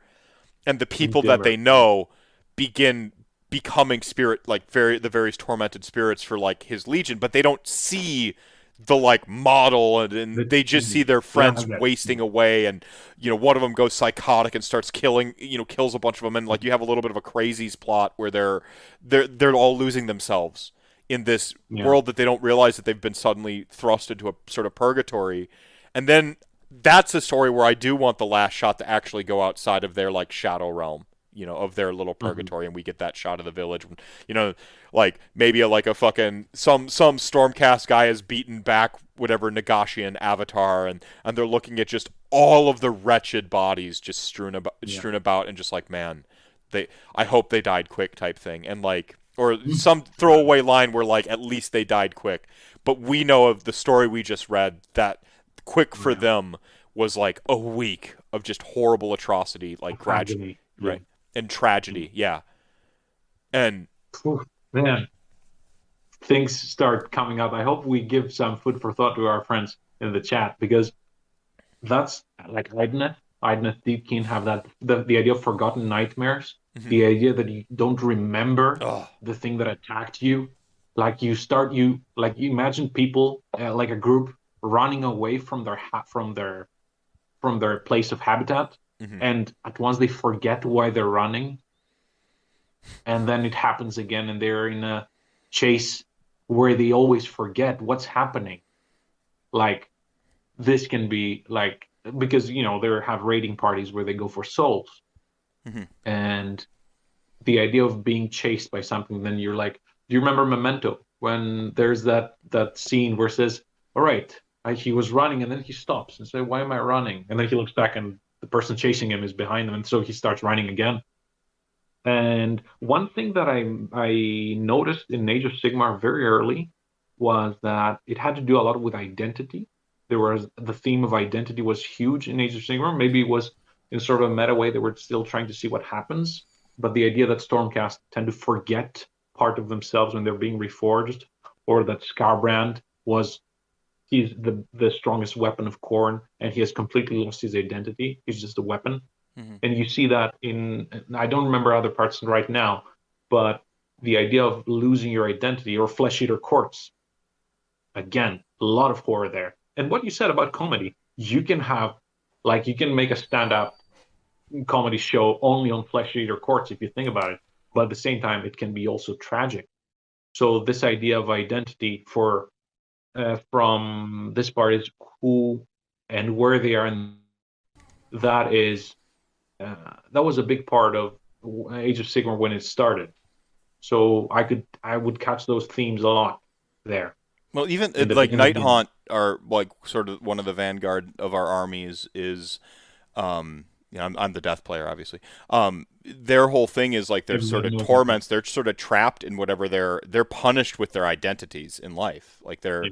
they're literal. If you were this horrible murderer, you become one of the executioners in the afterlife, and all you Mhm. have for your fate is just sort of looping on this thing you this pronounced identity, or this sort of equivocal It identity does that go you. back to the Greek mythology, what you said with the pettiness and maliciousness Yeah, of like Nagash in that sense. He turns them into that yeah, with that yeah, almost childish glee maliciousness of you did that, I'm going to do it to you, and like the Greek gods did to the characters in yeah, mythological stories. yeah. Yeah, Ossiarch Bone And Reapers are.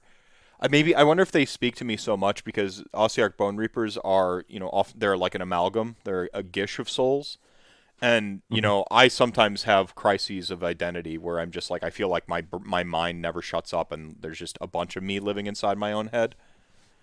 mhm. Um, and uh, and I wonder if there's something about that just I love this idea of I mean, obviously, being a dirty socialist, I'm a big fan of all these people coming together to work towards the common good goal of Nagash. Right? I Um, live in Sweden, my friend. Yeah, that's how it is. that's what the subtext is there. It's about socialism. No, orange soda if there is, or a Sprite.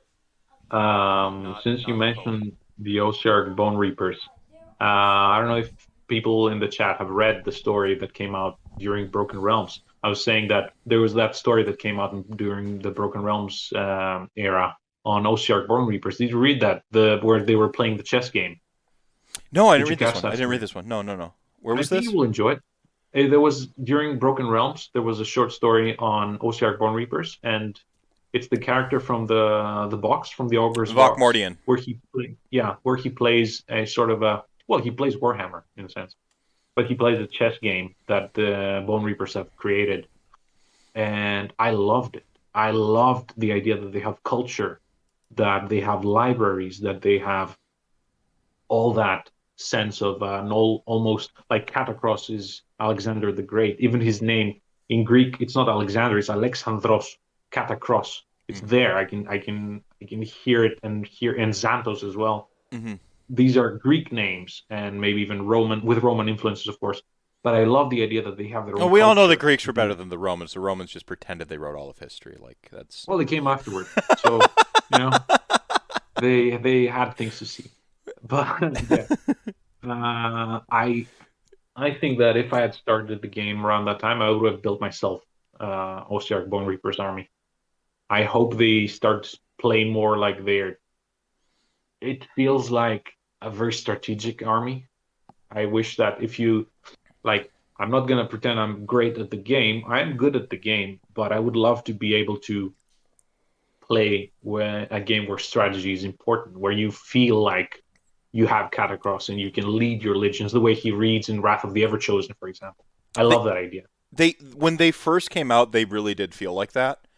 Yeah. Because they had RDP and they had an abundance of it, and you were Mhm. making these decisions, and the slowness of the army actually really does play to the feeling like you're like a strategic general, because you have to like Yeah. set up your schemes and follow through with your plans, and they really did play like that. But when everybody Mhm. got the command abilities like sort of the same way, and now they other people have more decisions to make than Ossiarch Bone Reapers do, Sort of like broke, I guess. yeah, it cheapened our thing.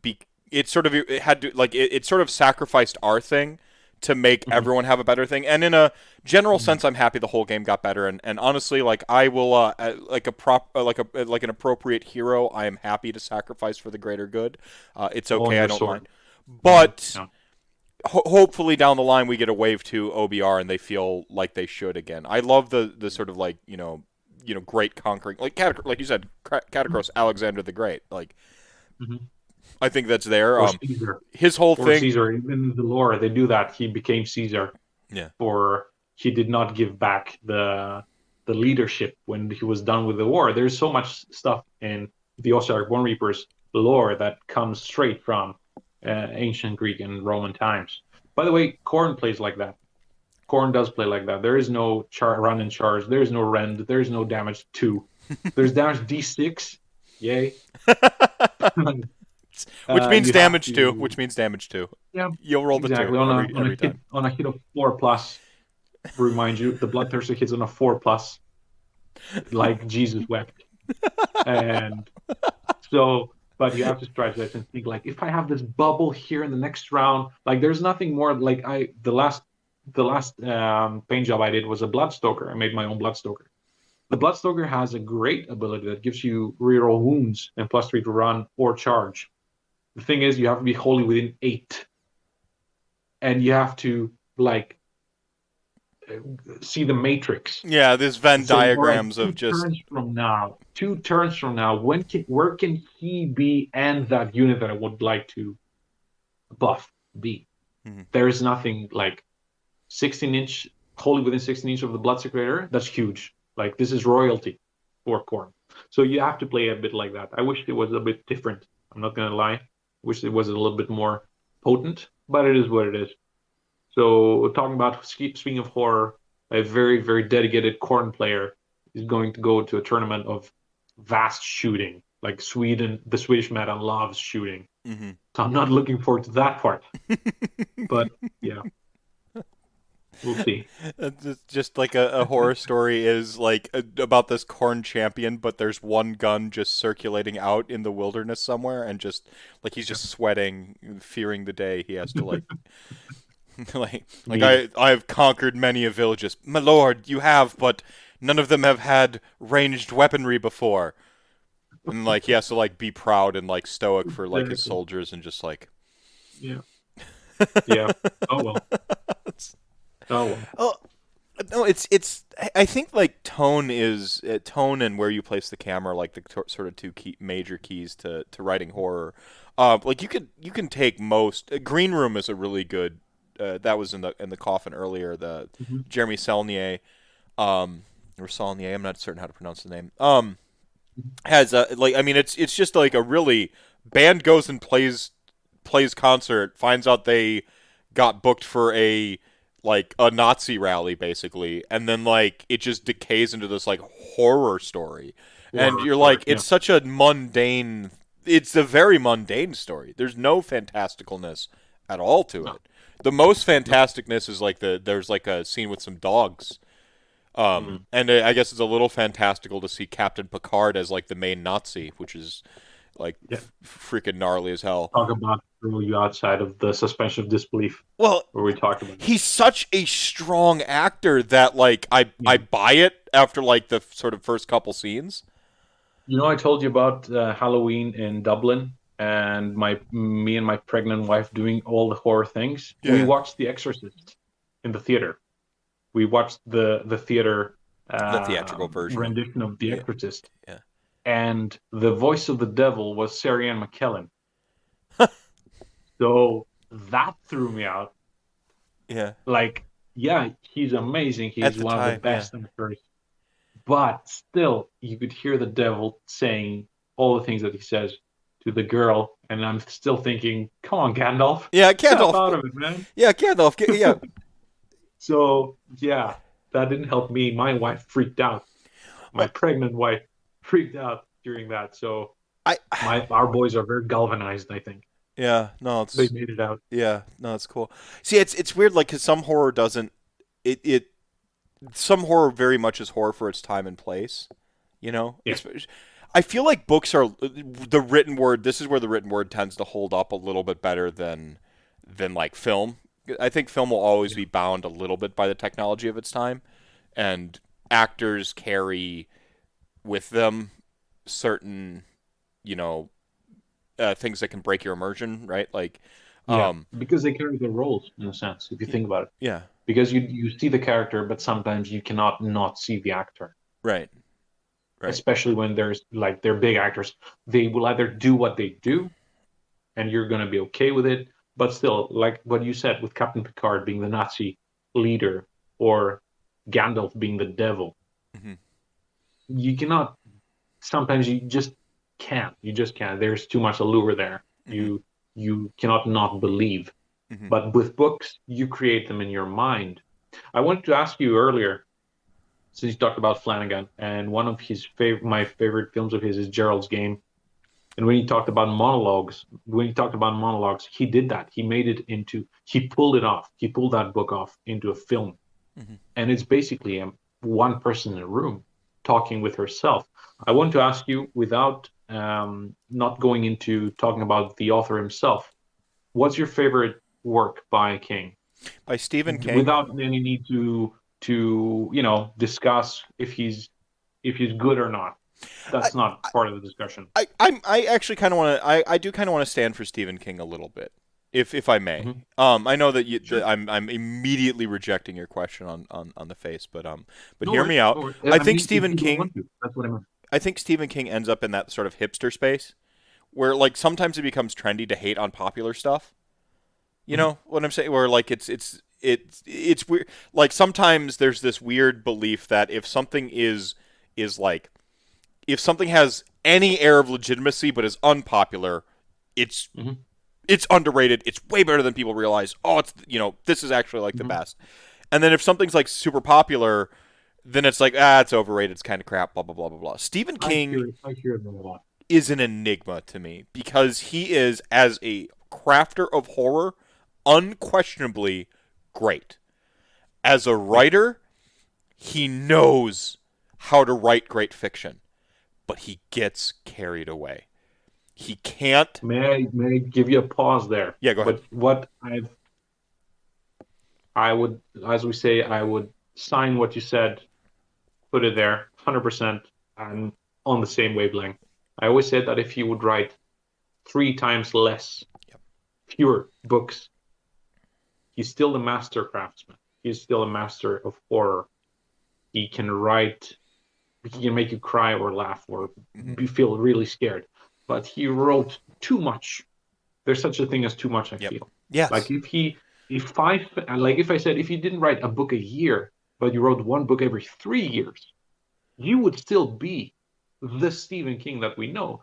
But those books would have been, I cannot even imagine. His best moments, we would still have those. That's how I feel about Stephen King. There's such a thing as too much. Yeah. Yeah. Like, the last book I read of him was The Outsider.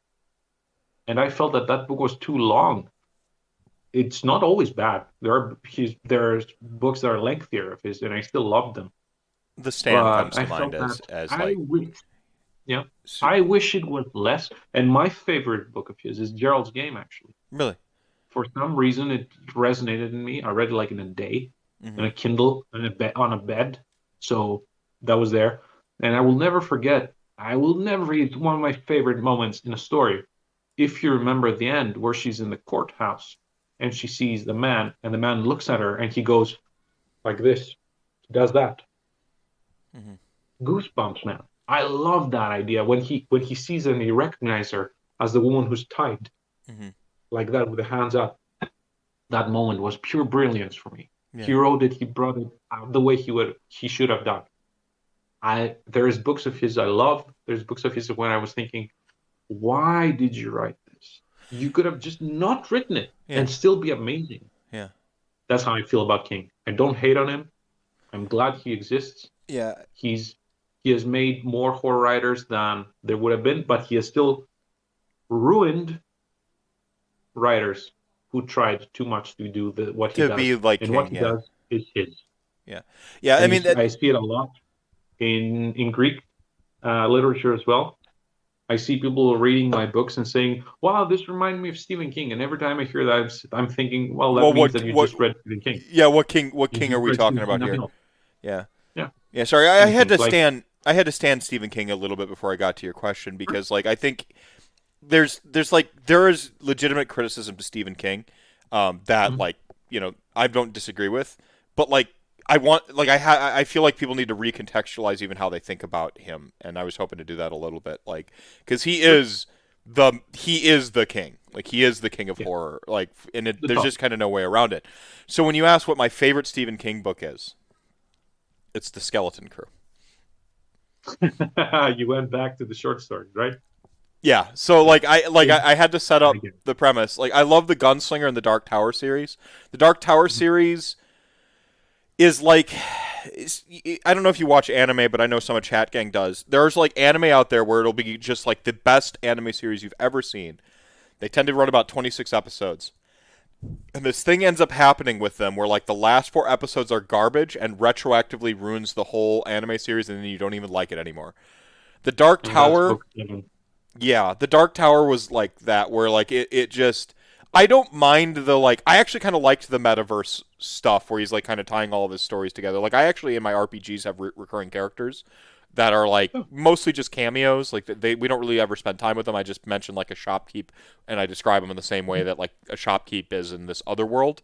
And you go, wait a minute, is that, like, if you've played in a couple of my games, you go, oh, hey, that's the same guy. Or like I use the same names on a couple characters, and if you play in a few of my games, you recognize the names. And then that question that might come to a player's mind but might not is like, oh, is it the same person? And again, it's really not. It's never really for the players, because it's. I'm not like calling attention to it.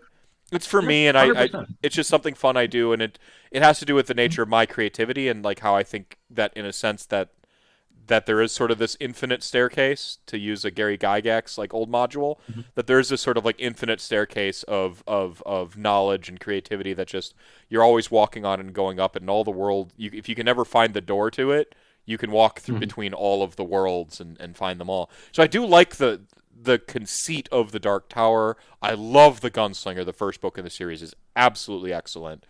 But like, as I think it's around like book 4 is when he took his big break, and it all has like Yeah. it all reads one way to like all the way up to about like book 4, and then like didn't write a word, and then suddenly he had like 5, 6 out of nowhere, and then 7 out of nowhere on a slight delay, and I was just like, and it just the experience just it all kind of unraveled for me, and You can see it. Yeah. it'll all hold a special place in my heart forever as like just one of Sure.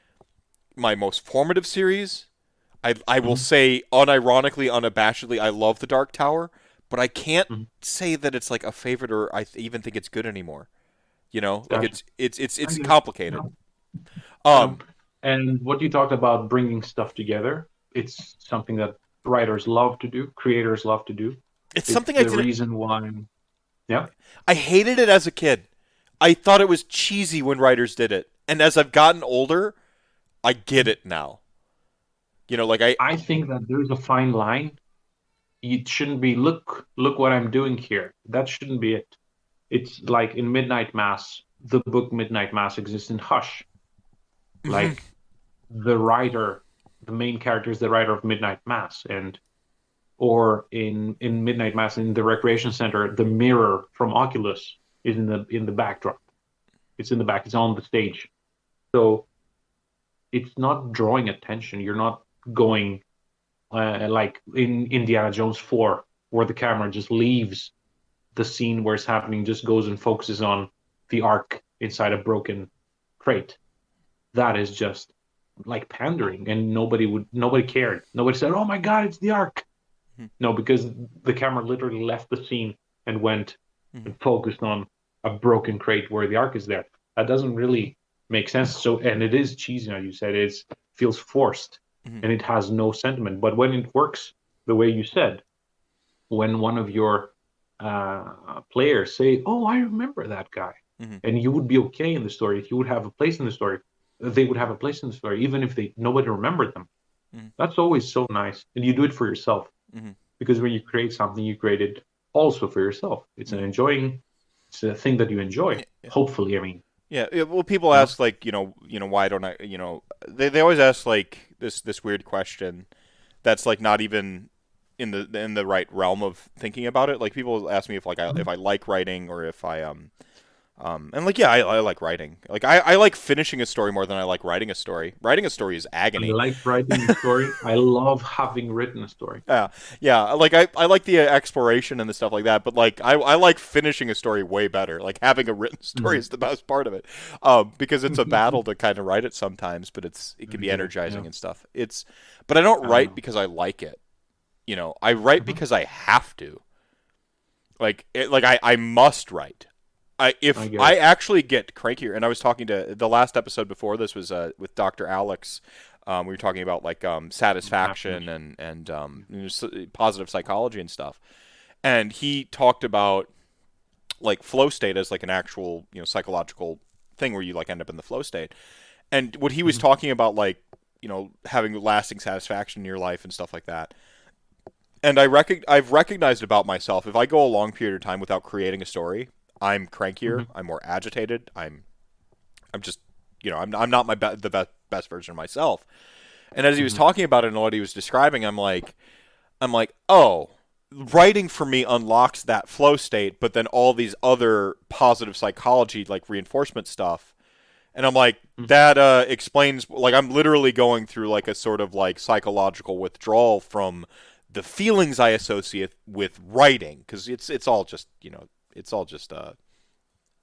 brain chemicals, and they don't really know the difference between getting serotonin from this and that. Which right? is real. It's fine. It's still real. Yeah, it is Whatever real. No, it is real. I'm just like it's my brain's not addicted to an esoteric of writing. It's the actual chemicals that occur when I do it. That's how I feel right now with painting. Actually, I've lost that a little bit with writing. I have it with painting right now. I feel like I have to paint. I have that feeling that when I'm done, like I don't know how many times I said, "Now I'm done with corn," and now I'm done with this one, and still the next day I'm putting all the paints back now. With being within a house with 2 toddlers, everything has to be sealed in bags and all that. And every day I like put them away, and the next day they come out for something new. And that's how I feel right now. I have to paint. I have to create something because writing is not that easy right now, especially because of, I'm on parental leave and there's two of them, so there isn't too much mental capacity for that. Right. But painting has turned more into a muscular thing right now, and it feels like at the end of the day, the boys are alive, the boys are fed, the boys are happy and healthy, and that's the most important thing. At the same time, there's something that I created, I can look back to it. Hmm. So I will get back to writing next year. That's how I feel. I have a couple ideas that I want to uh, put on the page, and actually, this discussion that we're having now, right now helps a lot. It it's great to talk about things. I know this is a show right now, but still, this Hmm. is like a discussion that I can have.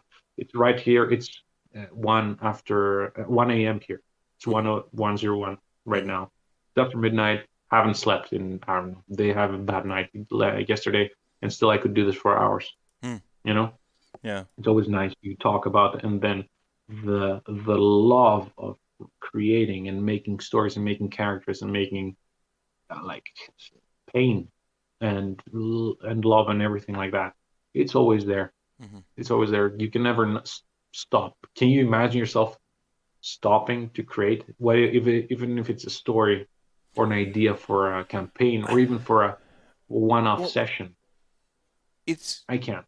I I don't know. Like I sometimes I try to like think about what it must be like to not be me. Like there's a fondness there, and I like you never really know what's going on in other people's heads, and that's what's kind of Hmm. beautiful about like literally the spoken word and the written word is like I can take and put a thought in your head that wasn't there previously, but you never know what's like going on inside people, and I do wonder like because sometimes it feels like I'm afflicted by this need to create, and that like Hmm. there might just be people out there that aren't, and sitting in the hobbyist circle in AOS, like the number of people I meet who they don't necessarily think of themselves as artists or creative, but like they still everything they describe to me, where they come home and they have to paint a model, or like that's their me time or that's their time. Like I'm like, no, you're describing what I think being creative and creating stuff is. You're just taking it more, I guess, literally in painting, and you don't think it's the same thing because you're not making something from nothing like a writer or whatever. And I'm like writers don't make something from nothing. Our inspirations might as well be on a sprue somewhere. It's I'm just going to snip off a bit from the Skeleton Crew. I'm going to snip off a bit from Yeah. from Cowboy From this Bebop, and discussion. yeah, and I'm just this discussion. I'm going to clip all these bits, and I'm just going to like make my own little kit bash of ideas, and that's the story I write. Like people, Yeah. like it's I guess it's like I said, it's esoteric, but it's not so much different to me. I think Hmm. painting and creating and art is I think it's about the best thing humanity's got. Um, Yeah. how boring it must have been to have to only survive and not have time for leisure and to create things for the sake of creating things, right? That's what I'm thinking of people who don't like speculative fiction. I mean, or people who don't read or consume art in the sense, whether it's a film or series or a book or whatever. Mhm. How is that? For me, I cannot fathom that life. I Like I cannot even understand the how life's, everything has took them to that place where it's okay to go to work and come back and love your family and do if you're in a happy place, Yeah. but not consume everything. Like we're so lucky. I know the doom scrolling Yeah, and yeah, just yeah. going on social I media think and I all know where you're that, going. I like it this. takes a huge part of everybody's day. But like we're so glad that Kindle exists, for example, or even books, but in whatever form. I mean, that's what I mean. We're so lucky that it's there. You Yeah. can read, like, you can read one of my stories right now, in a sense, but you are an ocean away. Mm. You're on the other side. Like it's like I said, it's after midnight here, Yeah. and still, we Well, have the choice to do that. So people who cannot say I don't read science fiction, I don't like fantasy, I don't like horror, I don't like spec fic, said, don't you like the idea that you can add layers? In that sense, you can add spice in your food. hmm You can eat instead of just feeding, Mm-hmm. Mm-hmm. you know? Yeah. Yeah. So,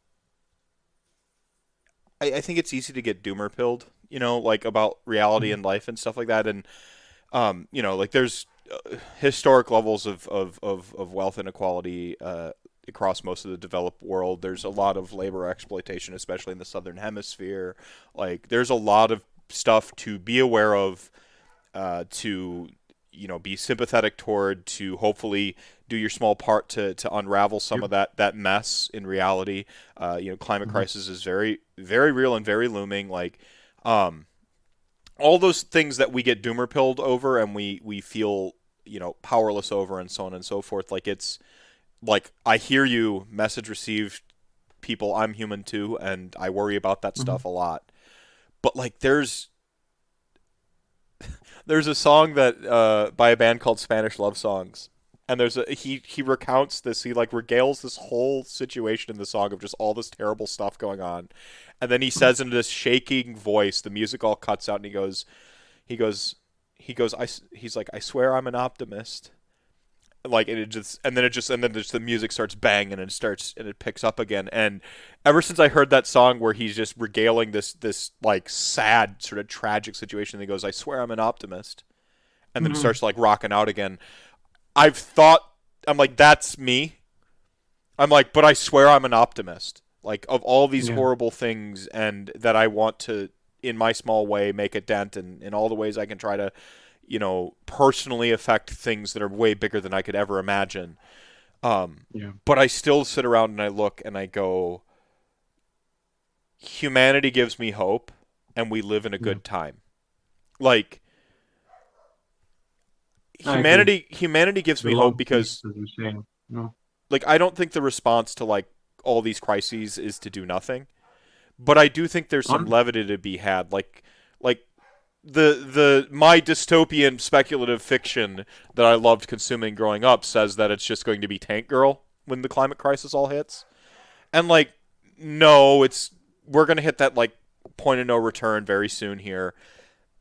Things are going to get bad and water levels are going to rise and like all the bad stuff's going to happen. There's going to be famine, fatigue, there's going to be a lot of stuff, or fatigue or famine's going to happen. There's going to be a lot of stuff that happens and it's going to percolate throughout especially the undeveloped worlds and the worlds that imperialism has sort of uh, exploited to make the quote unquote developed nations and so on and so forth. And they're going to get hit Mhm. the hardest. It's going to hit all that stuff sucks. Well, I'm an immigrant from a country that had the worst economic crisis of Western world nation ever, the longest crisis, the Greek economic crisis. We thought It hit Greece would no me longer be when a I was, sovereign. There was a point in yep, modern history where we thought Greece would no longer be a sovereign nation. it's true. And I went through that. I lived through it. I had my own business, and I started my own business in 2010, and the crisis hit literally in 2009. So, in the worst economic crisis of all, I literally started my own business, and I had to sell it and become an immigrant and go to a new country. And still, I say to my wife, we live in the brightest timeline. Mm-hmm. That's why I keep saying, and I know I'm an optimist, and I know that I have it good, but seeing it from the outside, you can say, wow. Like I'm trying to think of my dad who has worked his whole life and he still works. And he had both of his sons leave the country. Mm-hmm. And he knows that like his grandkids are not there. They're like half a continent away on the other side of Europe. But he can see them every day and they're happy and they have their own, we have our own house, we have our jobs, we have a salary, things that my own friends back home, if any is left, like there's one of them. I have one childhood friend who still lives in Greece. There's one in the States. There's two in Italy. There's more than one in the States, actually. There's another one in Sweden. There's one in Germany. There's two in the United Kingdom. Everybody has gone, but all of our parents are still back. So I can try to see it from that side, from the point of view of the parent. And I'm thinking that this person he's worked all his life and had his sons leave, Mm-hmm. and there is no pension for them because, again, Greece is a wreck. Yeah. And still he says, thank God. Mm-hmm. I like That's normalizing. That's optimism. That's what it is. That's the idea that, oh, there's worse. But this person loves speculative fiction. So in that sense, you can see that like stories don't tell us that dragons exist. Stories tell us that dragons can be killed. Yeah. So Yeah. I like that. I don't see someone who has left life just take its toll day in, day out, but still consumes this speculation, the what if. Yeah. So Well, I really don't get people who cannot, and I'm actually I feel I cannot imagine I cannot think of a specific person, but I can say, oh, that's sad. That's sad. People like we Warhammer players say, oh, you play with plastic toys. I'm quite yeah. sad for the person who just sees that because we don't see that. No. It's No. not just plastic toys. Well, see, It's so that's much more than that. it is. It is. I mean, and that's kind of where I'm going with it. Is I don't wish, like, it told the story about the song, and your personal story. I think really hammers it home better than I ever possibly could. Is that despite all things, I'm still an optimist because I see humanity's capacity to continue Mm-hmm. in the face of, quite frankly, historic levels of malaise. And like, the technology has changed, but there's a lot of the same problems cropping up. And I'm like, yeah, but we're still like it's not just, the world's not just going to turn into Tank Girl. And even if it No. did, like, we'd build cities in the desert because humanity's got this, like, we've got that power.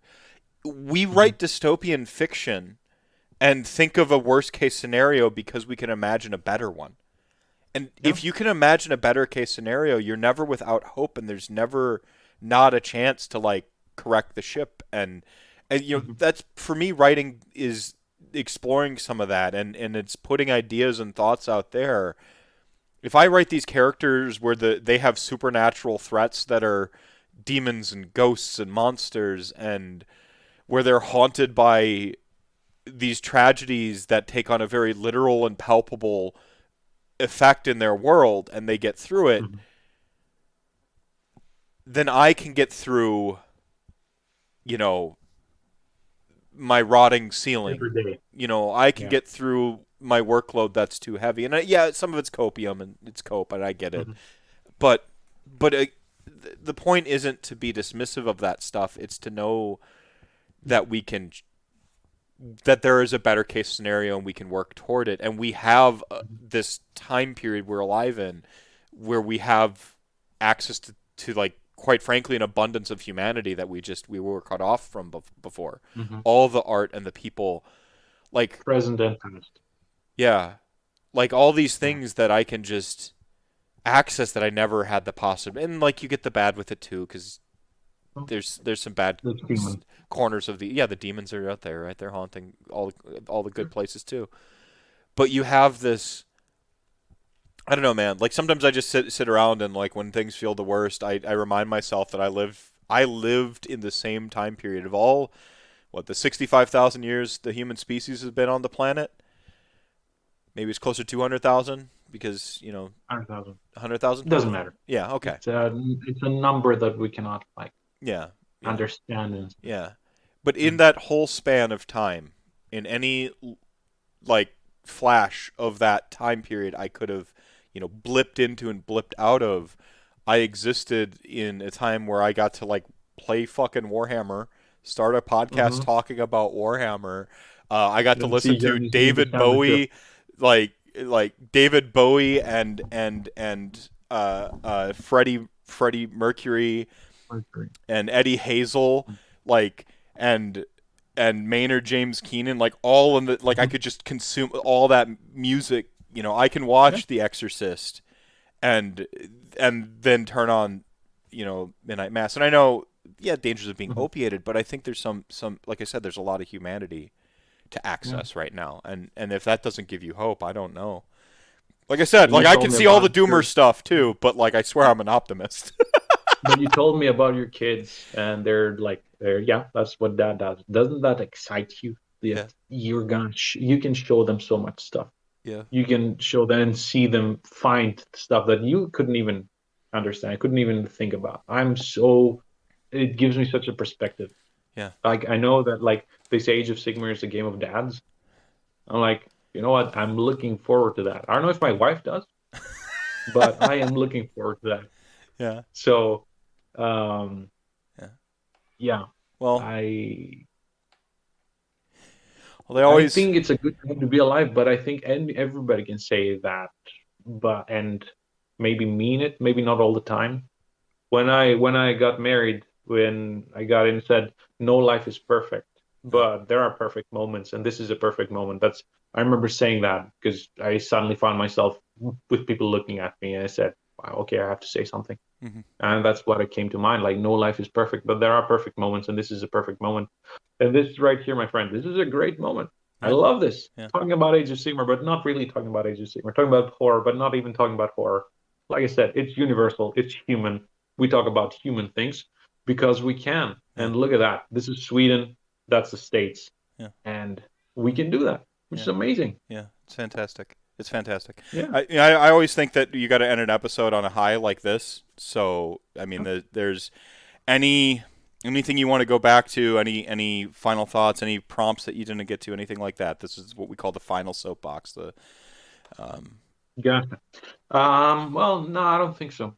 I think what we had as a discussion is what I had in my mind. That we're gonna talk about Age of Sigmar horror. I love this, and this was it. But it was even better than that hmm because we talked about like things that people we like similar minds hmm start riffing off each other, yeah, and I love it. And to bring it together, last February, the editor of a publishing house in the States sent me an email. We said we're gathering horror stories from all around the world, and we asked a few people in Greece, and your name comes it came up with every one of them. And so, do you have a story for us? I said, you know what? I will look.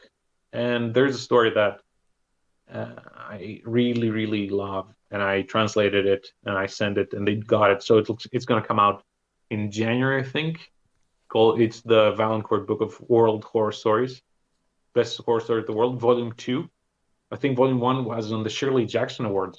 It's actually quite legit, and it's a story that has a little bit of a Warhammer riff. There's a little bit of that. It's meat, parental horror. It's a husband and wife, and they're taking their baby to its christening, but they're taking it back to the village where she's from. But there's a sort of a sinister reason they're going there. And the first phrase of the short story is, "We're not giving away the baby." That's how the story begins. hmm It's called Firstborn. There's a little bit of Warhammer, uh, let's say, Easter egg in there for the people to get it. But I wrote it just for me. I would never in a million years would think that Warhammer people could read it, but there we are. Here we yeah. are. So that comes out in February, and that's where I found the streams cross before this day. That's funny. And that I'm I'm just glad we had this discussion. Yeah. I loved it. I'm gonna watch it again. I know that I'm gonna do it. I'm gonna be driving to Malmö in a couple of weeks, and it's a 3 hour drive. So I would love to like go through the chat and see what people say because this was just a talk between two friends. That's how I felt. Yeah. So thank you very much for that. Yeah. Yeah. You'll have And to get me some internalizing stuff that you just said. You're gonna have to Mhm. message me real quick so I can get links on that. And then we'll Sure. have you come back on in February. Yeah, man. Do a Rantcast book tour. Come on and Yeah, come and back. hype the story. I could actually have read it then. Because I know you said like some of your stuff is like written in like it's not written in English My basically. novels and my short story collection is in Greek. Yeah. Okay, because it's not the author's work to translate. It's the publishers. And even though my publishers are actually quite big, they're the ones that have Stephen King and Tolkien and Barker and most of them. Still, the thing is bad. The things are bad, economically speaking. It doesn't really happen. You don't see the publishers taking the toll to translate a. It would cost like 5, 6, 7,000 well euros, dollars doesn't really matter. It's pretty much similar to actually translate work hmm and then send it out and see if they want it, hmm which is sad, but it is what it is. But I do have quite a few short stories in, like in Lamplight magazine in the States. Is what I mean. And there are a few there. So I would love to read some of yours if you want to read some of mine. Yeah, no, I'll send you. I got a couple. I'll send you a couple links, and you send me That's a couple great. links, and I'll be sure to share your links in the description below the video here, Yeah. so people can check out your work as well. And looking forward to February. That so yeah, come back on Rantcast. I know it seems like a ways away, but that time flies. So Time flies. I think I'll be laid off then, so I'll be doing nothing but consuming like Warhammer and horror and Or creating. yeah, creating. Hopefully, that's always the dream. All right, chat gang. You know this part. You are the show within the show. The reason we do this thing. This has been an absolute blast, man. This was a perfect Meftober or Halloween episode of Rantcast. Kind of about everything I'm about in one show. If there's a pilot show for like what Rantcast is, I think this is probably probably it. So thank you so much for coming on and being a part of this. This is really great. Sure thing, man. All right, chat gang. Remember, drink your milk, pay your taxes. We'll see you next time.